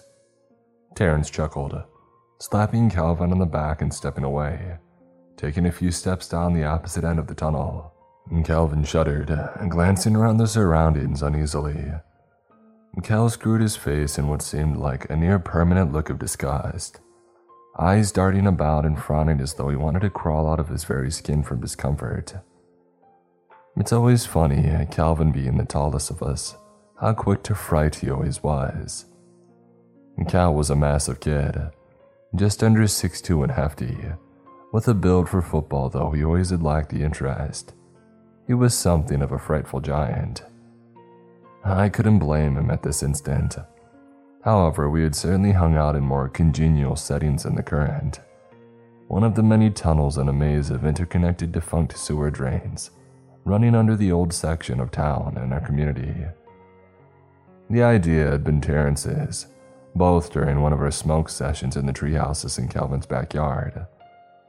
Our conversation had moved from school to girls before somehow landing on the topic of some of our small town's local legends. Eventually, the conversation had turned to, in particular, the story that we had all grown up with since middle school, and every kid who had grown up in our town knew some variation of it by heart. The tale of the Cold Lake 3. It was one of those local legends, but of more recent years. The sort of intoxicating blend of verifiable events and supernatural conjecture sure to leave a footprint in the culture of any quiet town. The story has different versions and endings depending on who told it to you, but the basic details were always about the same. 9 years ago, 3 older kids had disappeared. This part was probably genuine. They were Katie Waller, Ben Wilkins, and Theodore Foster, or the Cold Lake 3, as local news had dubbed them, students from the very high school that I now attended. I was in elementary school when it had happened, and for that year, it was practically all anybody could talk about. It had been the most significant thing to happen to Cold Lake and the surrounding county in some time. I recall even in elementary having assemblies about the tragedy and calling for vigilance until the police knew more. As time had passed, theories developed, ranging from the idea that the 3 were friends and had plotted to leave town altogether, to whispers of a murderer in Cold Lake. As far as anyone knew, nothing ever came of the case, and when a year had passed without so much as a body, it seemed that most media interest had waned. It was around this point that the stories began. I had first heard it at my first middle school party, Dave Christie's birthday party, gathered around a bonfire, Terrence along with me. We had all gathered around the fire pit in Dave's backyard, party hats strapped tight, and the high of sugar coursing through our veins beginning to fade, when his older brother Brent had gathered us all together with the promise of a story regarding the one topic that everybody in town knew, claiming to know a side of it that he insisted the grown-ups wouldn't tell us. First, he began, peering around the gathering of middle schoolers.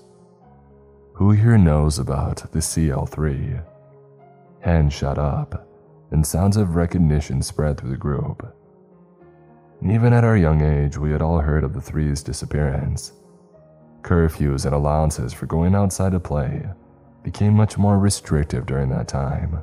Our parents often wielded the threat of ending up like the Three as a cudgel to dissuade disobedience, wandering too far, staying out too late, the like. What few of us knew, however, the veil of childhood naivety and adult secrecy keeping it from our ears, they were the stories. These were the tales from some of those tasked with searching for the Three, and the whisperings that would trickle out from Old Town following the events. Brent smiled, eyes gleaming with a mischievous look. Well then, which of you little dorks have heard about the tunnels? None of us raised our hands at the question, unsure glances passing between my peers and me. He snorted, a forced snort of sound scoffing at us. Then you don't know anything. Your parents probably don't want you guys getting scared, and the police don't want to admit that they're clueless. But when you get older, you hear things. He smirked. You guys want to know the truth? The fire crackled as if on cue, making a few of us jump. A few kids stood and laughed, reaching their limit on scary for the night.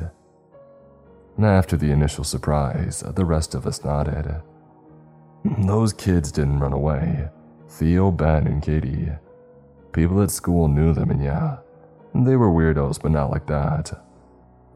My eyes widened as I began to process what he was saying. You went to school with the Cold Lake Three? I gasped. He nodded. Duh, I'm only a sophomore. It was last year. The event had seemed so massive that I'd almost forgotten it was that recent and so close to home. I almost certainly knew people who had known the Three. They were loners, except with each other. I think Katie and Ben were dating, and Theo was Ben's best and only other friend, so they were almost always together. My dad said that Theo Foster killed Ben and Katie because he was jealous. A heavy-set boy a few spots away from me chimed in. Yeah, your dad's a moron. Theo passed out in biology at the idea of dissecting a frog. No, they didn't kill each other or run away. He sighed, eyes narrowing as if recalling something that had bothered him. Then what happened? Dave asked. The tunnels, he said, voice low and ominous over the hiss of a crackling fire. They started hanging out in these tunnels under the old part of town. There's an old sewer system under Old Town. They never finished it and no one knows why. But they sealed it off and decided to build the current system that we have now instead. I couldn't see where the story was going, but I felt riveted. It felt as though Brent was letting us in on a secret, the true depths of which I doubt he even knew, and which I wouldn't find out until my nightmare beneath the city. Well, Ben and Theo got bored one afternoon, wandering Old Town and smoking as they always did. And I guess they found one of the maintenance hatches and broke in. As he spoke, recognition bloomed. I had heard of the old sewer line, years before from my grandfather. He had been well past his best days, dementia wreaking its havoc on his mind, but he always seemed to recall one warning. Stay away from the manholes in the Old Town, Darnell, he would say, always using my father's name instead. Ain't nothing good in this town, and even less beneath our feet. As a child, his warning seemed merely the ramblings of a fading mind, but sitting in that backyard, I felt a twinge of excitement as I began to connect the two. Brent continued. They found a whole crap ton of tunnels down there, some massive. There's never stuff to do in this town, and before long, it became their own personal hangout.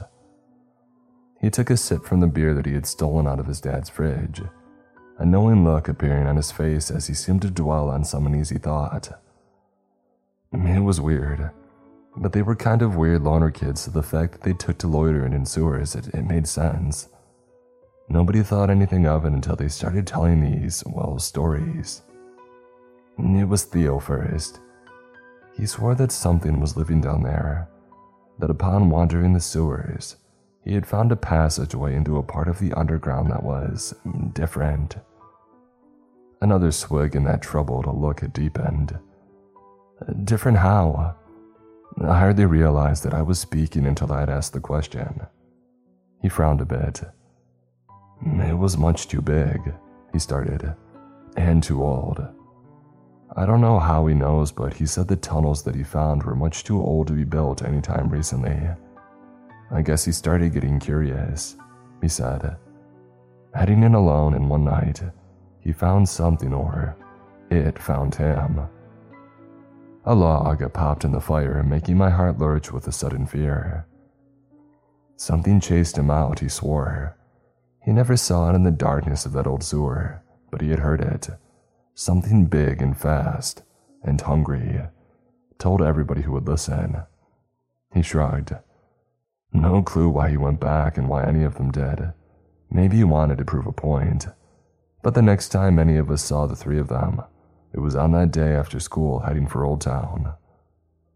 So what happened? Another kid asked. What do you think? Brent snorted in response. I know what the adults are saying, and I also know that ever since the three, they've tried to keep the old sewer entrances locked up tight. Police have chased off a few kids trying to explore down there, for all the good that it's doing. Why would they do that if they thought those kids just ran away? None of us had an answer, and I suspect all felt much too frightened in the ominous dark of the night to say anything. It's 'cause there's something going on down there in that old sewer. Something the people in charge know about and are freaking terrified of, and are trying their best to keep it hidden. He paused, peering around the fire at us with a devilish grin as if to let the fear settle in. There are monsters beneath this town, kiddos. Try not to get caught. That was our first introduction to the idea of the sewers, and it wouldn't be the last. As insane as it might sound given what we were told, and the story that most kids believed, the disappearances became a sort of an urban legend. With that status, the sewers became a spot for local teenager daredevils or fans of the supernatural to test their mettle. It was a badge of honor to return with your own creepy story of odd sounds chasing you from the darkness, or sightings of the impossible that only the bravest of us had received. And while most of these stories were surely exaggerated, or faked altogether by attention-seeking kids, some stood out in their consistency. With youth comes a strange sense of invincibility, and a curious need to peer into the darkness. And so years after that night, I now found myself and my two best friends roaming those very same tunnels in search of our own story. We would get so much more than we had bargained for. It had been Terrence's idea, as these things so often were, a suggestion made over a joint following a horror movie marathon. The anniversary of the disappearance of the Cold Lake Three had recently passed, and as usual, with it came a resurgence in stories and rumors about what had happened to them, the most popular of which amongst our age range, involving the theory that there was something more to the tunnels beneath the city. It had led to a spate of self-styled daredevils and thrill-seekers amongst our high school, making it a point to venture into the sewers in search of something. Though most returned with little more than tales of vague, creepy sounds, there were the few who claimed to have seen them. Kyle Bruck swore that he saw something racing towards him in the water one week when he had been spray painting the walls of the main line, and Shelley Anders refused to ever return to the sewers after insisting she had seen a face in some of the gray water. Terrence, however, was only encouraged by these tales. I always wanted to push the envelope, and with more than a passing interest in stories of spooks and ghouls, the recent resurgence of the myth was a source of much excitement for him. Before long, he had convinced the two of us to venture into the sewers with him in search of local legends. It hadn't taken much convincing on my part. I had been to a few raves in the sewers before, even hung out on the main lines before, and while they were pretty gross, I had never found them quite so frightening. Granted, I was never alone, and I'd be lying if I claimed the myths didn't intrigue me as well. The idea that we might be our town's excuse for frontiersmen, the first of our class and maybe ever in ages, to venture into some long-forgotten part of the little world constructed underground was exciting. And Calvin was a different story, ever the cautious one and a bit of a germaphobe at that. He had little interest in hanging out in a supposedly haunted sewer system. Unfortunately for him, we're kind of each other's only other friends, and anybody who remembers what those days were like knows the only thing worse than being scared at that age is having your friends leave you behind while they go off to do anything without you. So he was right alongside us, face a permanent mask of disgust and unease as we moved through the tunnel. "Look, can we just go back to my house or something?" Calvin groaned. I rolled my eyes a bit, though I couldn't begrudge his unease. The atmosphere down there was strange. The air was thick with a dank, wet smell that reminded me of the year my basement had flooded, along with the faint but putrid scent of lingering waste.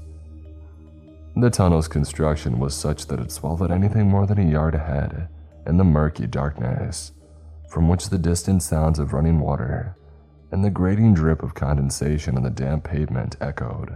I could almost see how it was enough to make the overactive imagination conjure images of figures stalking through the darkness ahead. I shuddered despite myself. It stinks down here, and I don't even care about these stupid myths, especially not enough to want to hang out in these creepy old sewers. Terrence faked a cough. "Baby," he muttered in between, prompting Calvin to slug him on the arm. "Come on, guys," I scoffed. "Argue when we get to a point that we can stand up straight." We had entered the tunnels through a massive opening on the outskirts of town, in a ditch beside the now dry bed of a stream.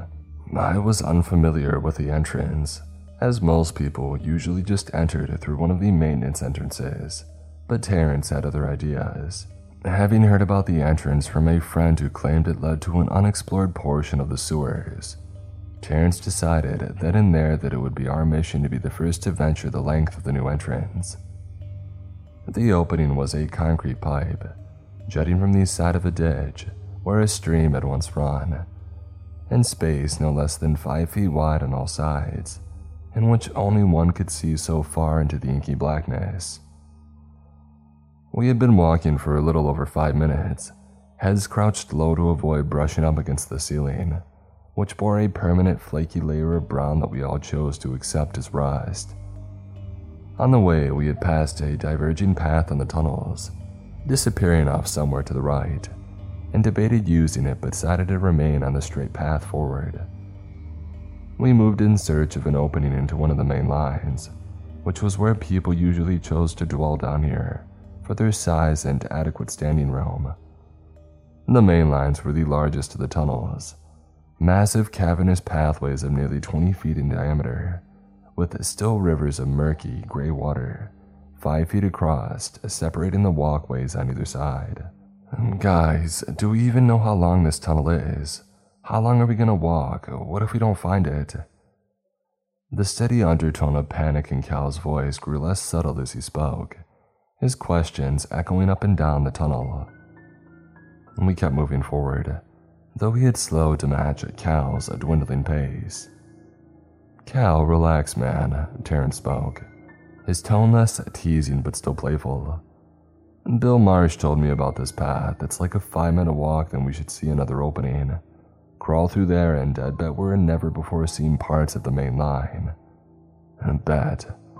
I could have taken note of the lack of certainty in his statement, but my back was sore and I was tired. Along with my growing discomfort, my head felt too muddled for me to notice. Okay, and then what? We just walk around until what? We hear something creepy and get to run back and tell everyone. He looked unconvinced. Terrence scoffed. I mean, yeah, we're not here for a tour of sewage history. I chuckled, offering Cal an apologetic shrug as he shot me a look. Listen, man, if you're too scared and are going to complain the whole time, just head on back. You know the way out. Kevin and I will meet you back at the house. He nodded off down the tunnel towards the entrance that we had used. But we've heard these stories since we were kids, and Kevin and I are going to go check it out. Calvin considered the offer, looking between us to see if either would relent, and then head back down the tunnel. God, how I now regret not stepping in and agreeing with them. Hey, I chimed in. We'll be in and out. If nothing happens, heck, if something does happen, we'll dip. I could see his reluctance or resistance rather waning. On Monday, we can tell everyone at lunch how we braved these spooky sewers under Old Town. Michelle might be impressed. Screw you, he said with a tense laugh. Let's go. And Terrence whooped, clapping him on the shoulder. I shot him a smile and we continued forward. As we moved deeper into the tunnel, it became obvious that we were growing closer to some body of water, as almost half an inch of water had begun to pool at our feet. In the darkness ahead, the hiss of running water grew louder, echoing from all around us off of the dome-like walls. The space grew tighter the farther that we moved, until the three of us were moving in a line. It should be pretty close, Terrence muttered, the exertion of crouching for so long present in his voice. Bill said it looked like a real tight squeeze close to the entrance. Keep your lights pointed forward, we should see it soon. Sad? I asked, straining from exertion. He hasn't used the tunnel before. Terrence sighed, and I could make out a nod. No, he doesn't come down here much anymore, and when he does, it's to graffiti up one of the main entrances. He said he found this by accident, and that was as far as he wanted to go. I didn't reply, letting the response sit for a moment, and Terrence quickly spoke as if to dismiss any concerns. It'll be fine, the whole thing connects anyways, and the town wasn't even a third of the way done when construction had stopped, so it's not that big of a place. I scoffed but grunted my affirmation, far too strained to argue verbally as the muscles in my back and thighs began to burn in protest of our continued crouching. The sound of running water grew to fill the tunnel, and before long, it had soaked through the soles of our shoes as we had moved forward, Terrence taking point, with myself and Calvin in a tight row behind him.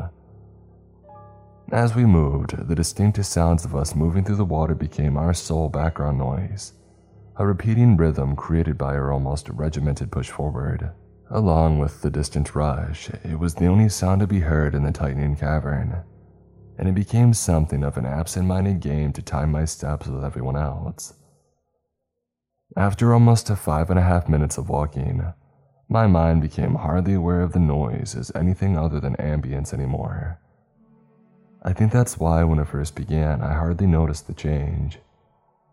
It was the already anxious Calvin that realized it first, a significant detail that the two of us were somehow missing.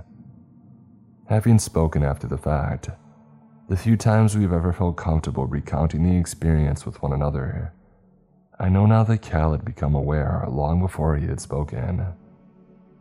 That stuck at the rear with walls to either side of him, he realized that if he was hearing what he thought he was hearing, our best bet was to push forward. I felt a firm hand grip my shoulder and turned as best as I could in the tight space to find Calvin staring back at me, his face illuminated in the harsh light of his phone, eyes wide with a look of silent horror. He moved his mouth, though nothing came out, and for a moment confusion washed through me before I realized what was going on. He was mouthing something, a word. Listen. My face screwed, but I peaked my ears, stepping with measured care to hear whatever he was referring to. All we could hear were the sounds of our own feet pushing through the inches of water beneath us. 3 distinct steps forward. Our eyes were just as wide as a warm, static burst flash of shock rippled through my very molecules. I'd heard it as clear as day from somewhere behind Calvin. Something else was moving through the tunnel behind us. I swallowed, and for a moment, the two of us just looked between one another, asking the same silent question, our looks answering off. "Did you hear that?" We knew that we both had. For the first time since we had entered the sewers, I felt much like Calvin as my guts twisted into uneasy knots. I peered past Calvin, hoping to catch sight of some other teenagers making their way down the same tunnel, but to my disappointment and growing unease, we had turned several corners since entering, and little to no light reached the long stretch behind us. Still, the darkness that now seemed to mass behind us felt unnatural, almost oppressive, and from within it echoed still, the unmistakable sound of someone drawing closer as they splashed through the water. It was clear that whoever was behind us cared little if we had heard their approach. I considered saying something, alerting Terrence perhaps, and by the looks of it, Calvin was too, but still I shook my head. The echo in the tunnel all but ensured whoever was behind us would hear, a thought that made my guts knot with a cold unease. Were it not for the rush of water somewhere close ahead, now so loud it began to overcome even the sound of our own footsteps, our guest's approach surely would have echoed throughout the entire tunnel. "Here it is," Terrence spoke. I pointed my flashlight forward with his, revealing the small round opening in the stone wall ahead. On the other side, water roared in the tunnel below. Rails lining the path were walking visibly on the other side, but there was something strange about it. The light shone and faded as it stretched past the railing, and still it only found darkness. The entrance into the main line was a tight squeeze, almost a concrete porthole to the other side. "Welcome, boys, to the underground," Terrence spoke, beaming back at us, the light of his phone stretching odd shadows across his face. "Yeah, amazing, just go." The urgency in Calvin's voice was almost panicked. Though unaware of the fourth person in the tunnel, Terrence smirked, dismissing it as more of Calvin's usual anxiety. He turned, climbing into the tight tunnel and shuffling out onto the other side, beckoning us to follow. I did next. The tube smelled of rust and still water, and I felt my heart race with the anxiety of being in a space so tight, only to soar as Terrence had pulled me to the other side. I caught my balance with my hand, lowering myself out of the tube and onto the concrete walking path on our side. As I rose to my feet, I got a better look at the chamber that served as home to what was practically a man-made river. I felt my mind waver, a rising sense of tingling unease swelling as it took in the sheer scope of the space in which I found myself. "Whoa," I breathed, the word seeming to travel down either end of the corridor. "Yup," Terrence responded. "Welcome to the underworld." The tunnel was massive in a way I could hardly fathom being possible just beneath our feet. Somehow the ceiling and walls extended out at all sides, until I was certain that a passenger plane could have fit through. "Guys, I don't know if I want to try this, it's going to be a tight fit." Cal's pleading tone came through the tunnel. Terrence turned back with a groan.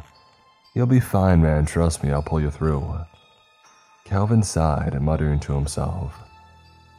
As I shone my light around, trying to get a sense of the space that I had entered, I could make out graffiti covering the walls, in various stages of wear and tear, all reading eerily similar or ominous messages.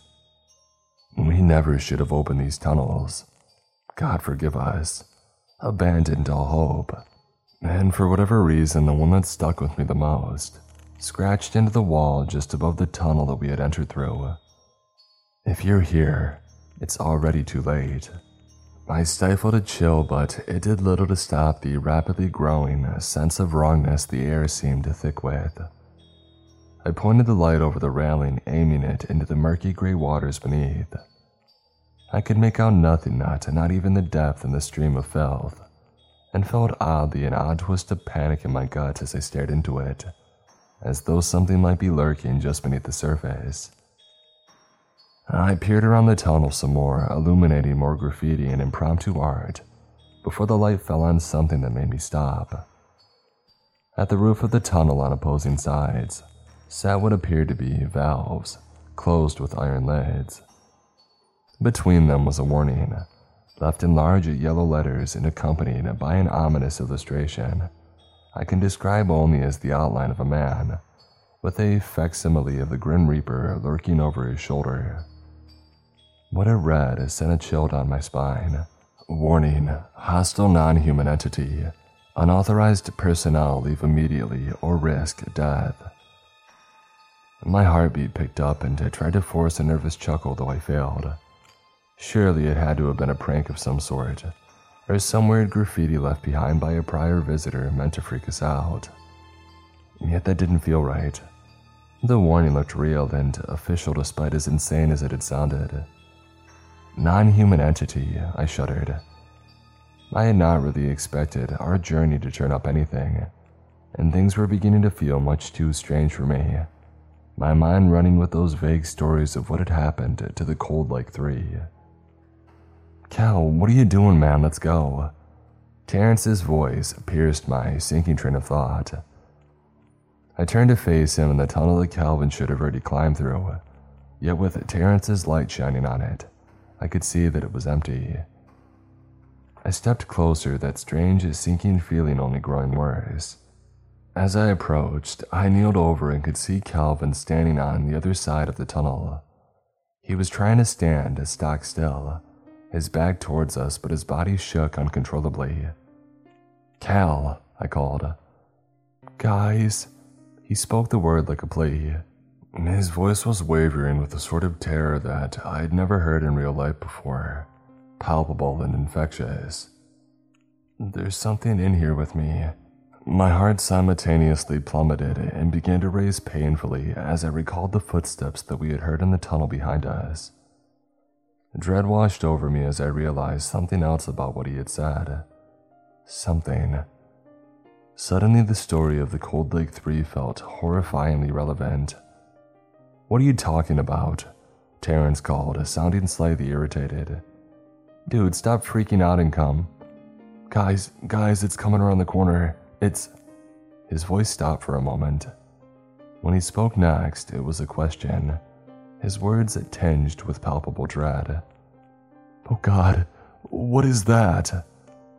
The sound of movement was unmistakable now, loud and growing louder each second, as it echoed from amidst the darkness of the tunnel.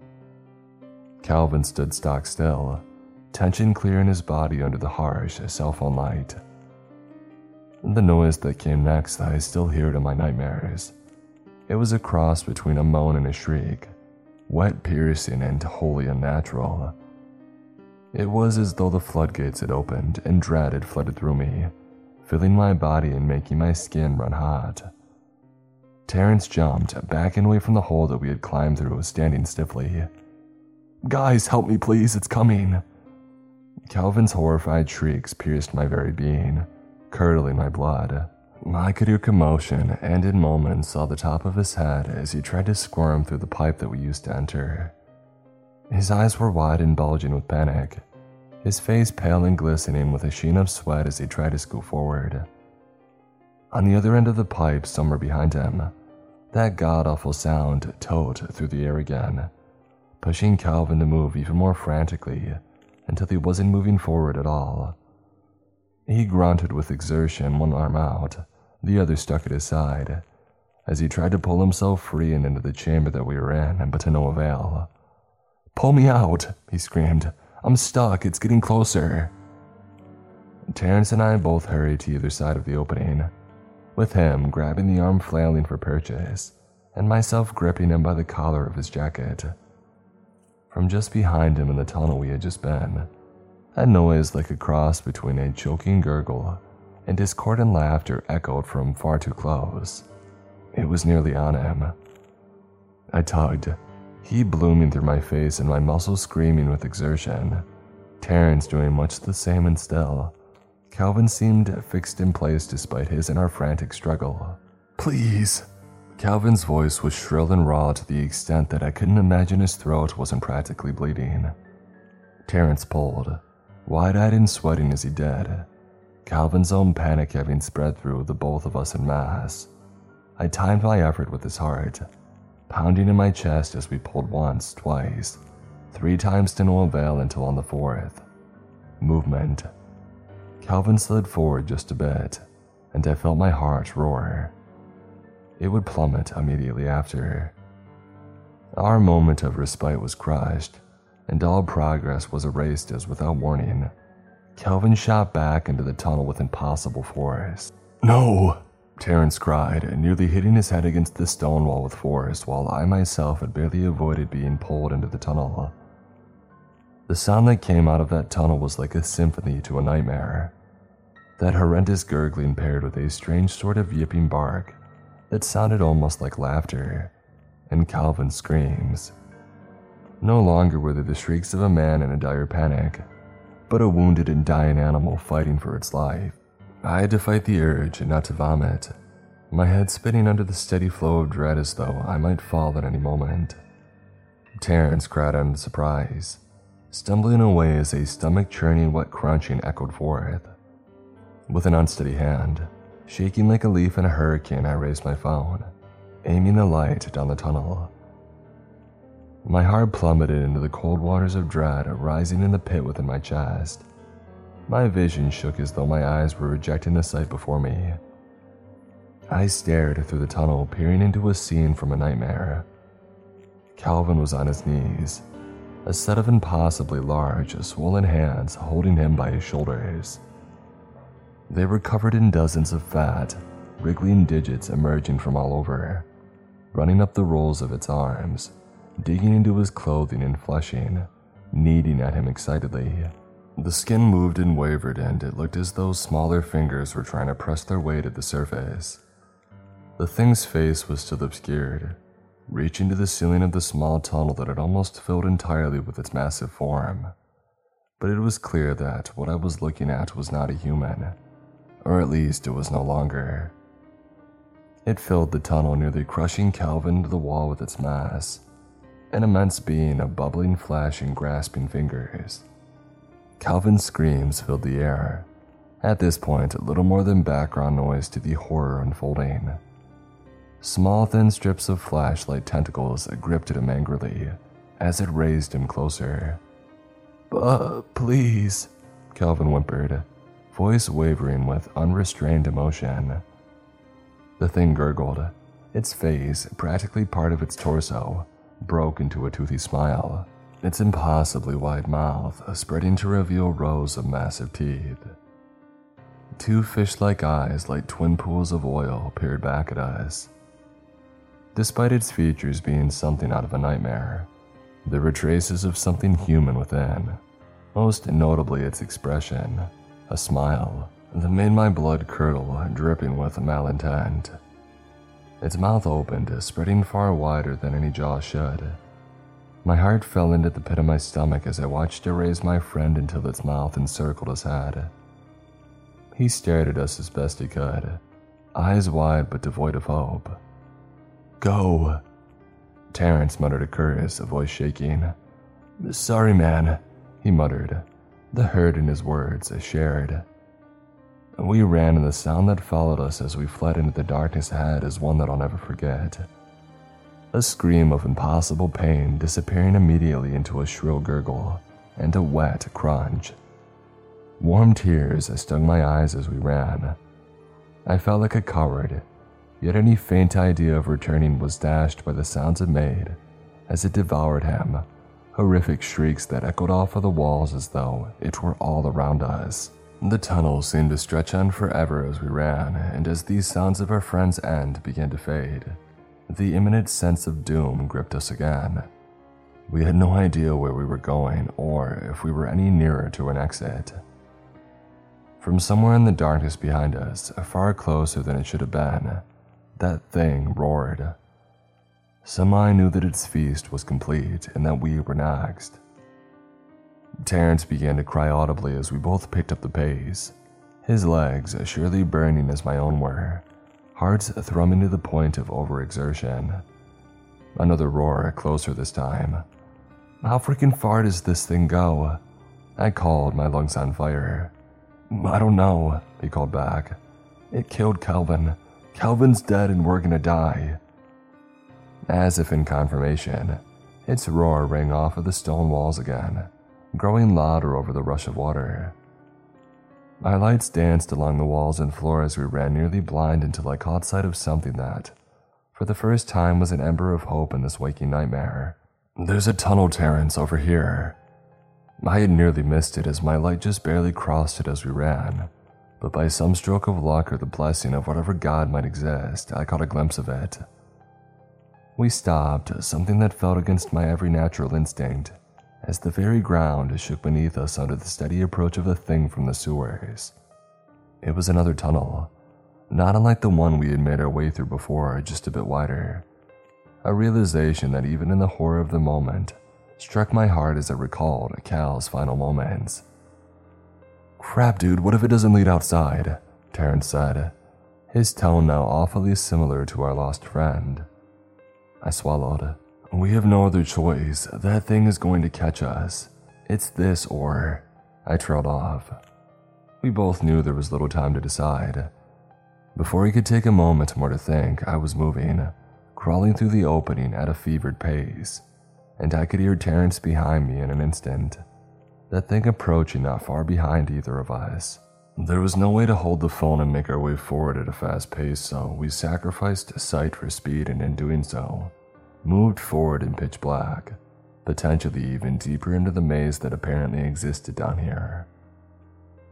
We had been moving for what would have been almost 3 minutes when, from the opening of the tunnel, there was a roar unlike any of those before. Raw with a strange animal sort of rage, it had found us. A sound like the rush of a train began from somewhere in the darkness behind us. Go, Terrence cried. I needed no encouragement. We scurried through the tunnel like human rats in a maze, the threat of violent death bearing even closer with the sound of a freight train when... Light! I felt a surge of hope erupt forth in me, somehow pulling energy from reserves I didn't know that I had and pushing me forward. As the tunnel curved, I could see the source, and it was the exit. It was dimmer outside than before, and I could tell the sun had set a bit.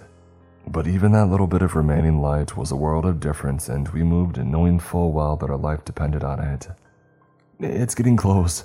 It keeps grabbing at my leg, man. Go. As the light grew closer, so did the creature. I could feel its warmth where I was, and the smell of rot clung thick. It was surely no more than a few feet behind of Terrence.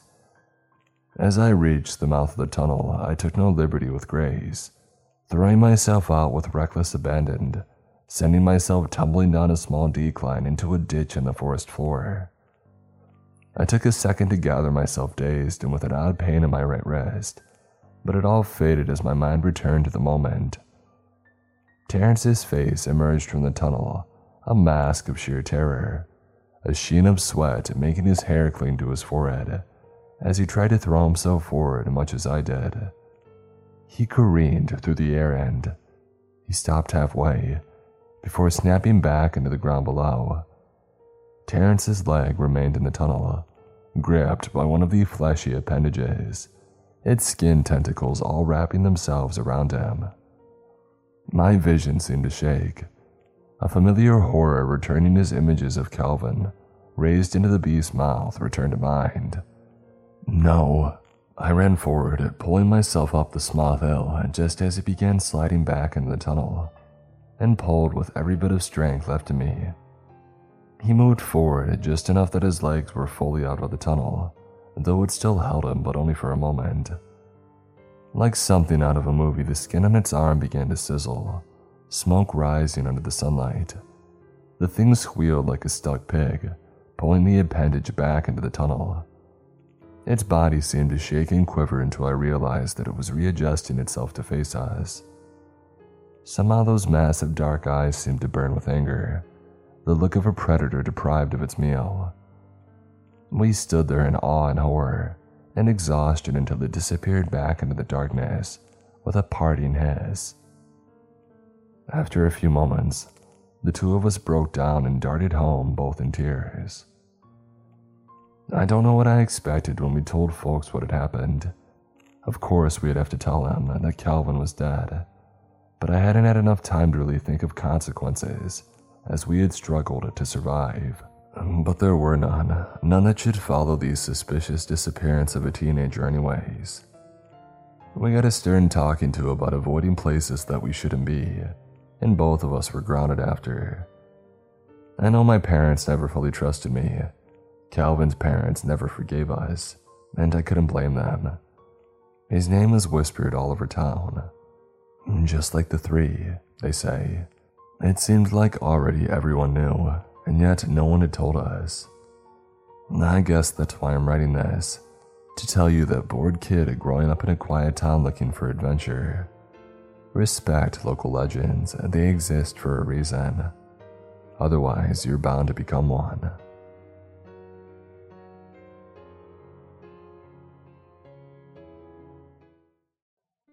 Thank you all so much for listening to this week's episode.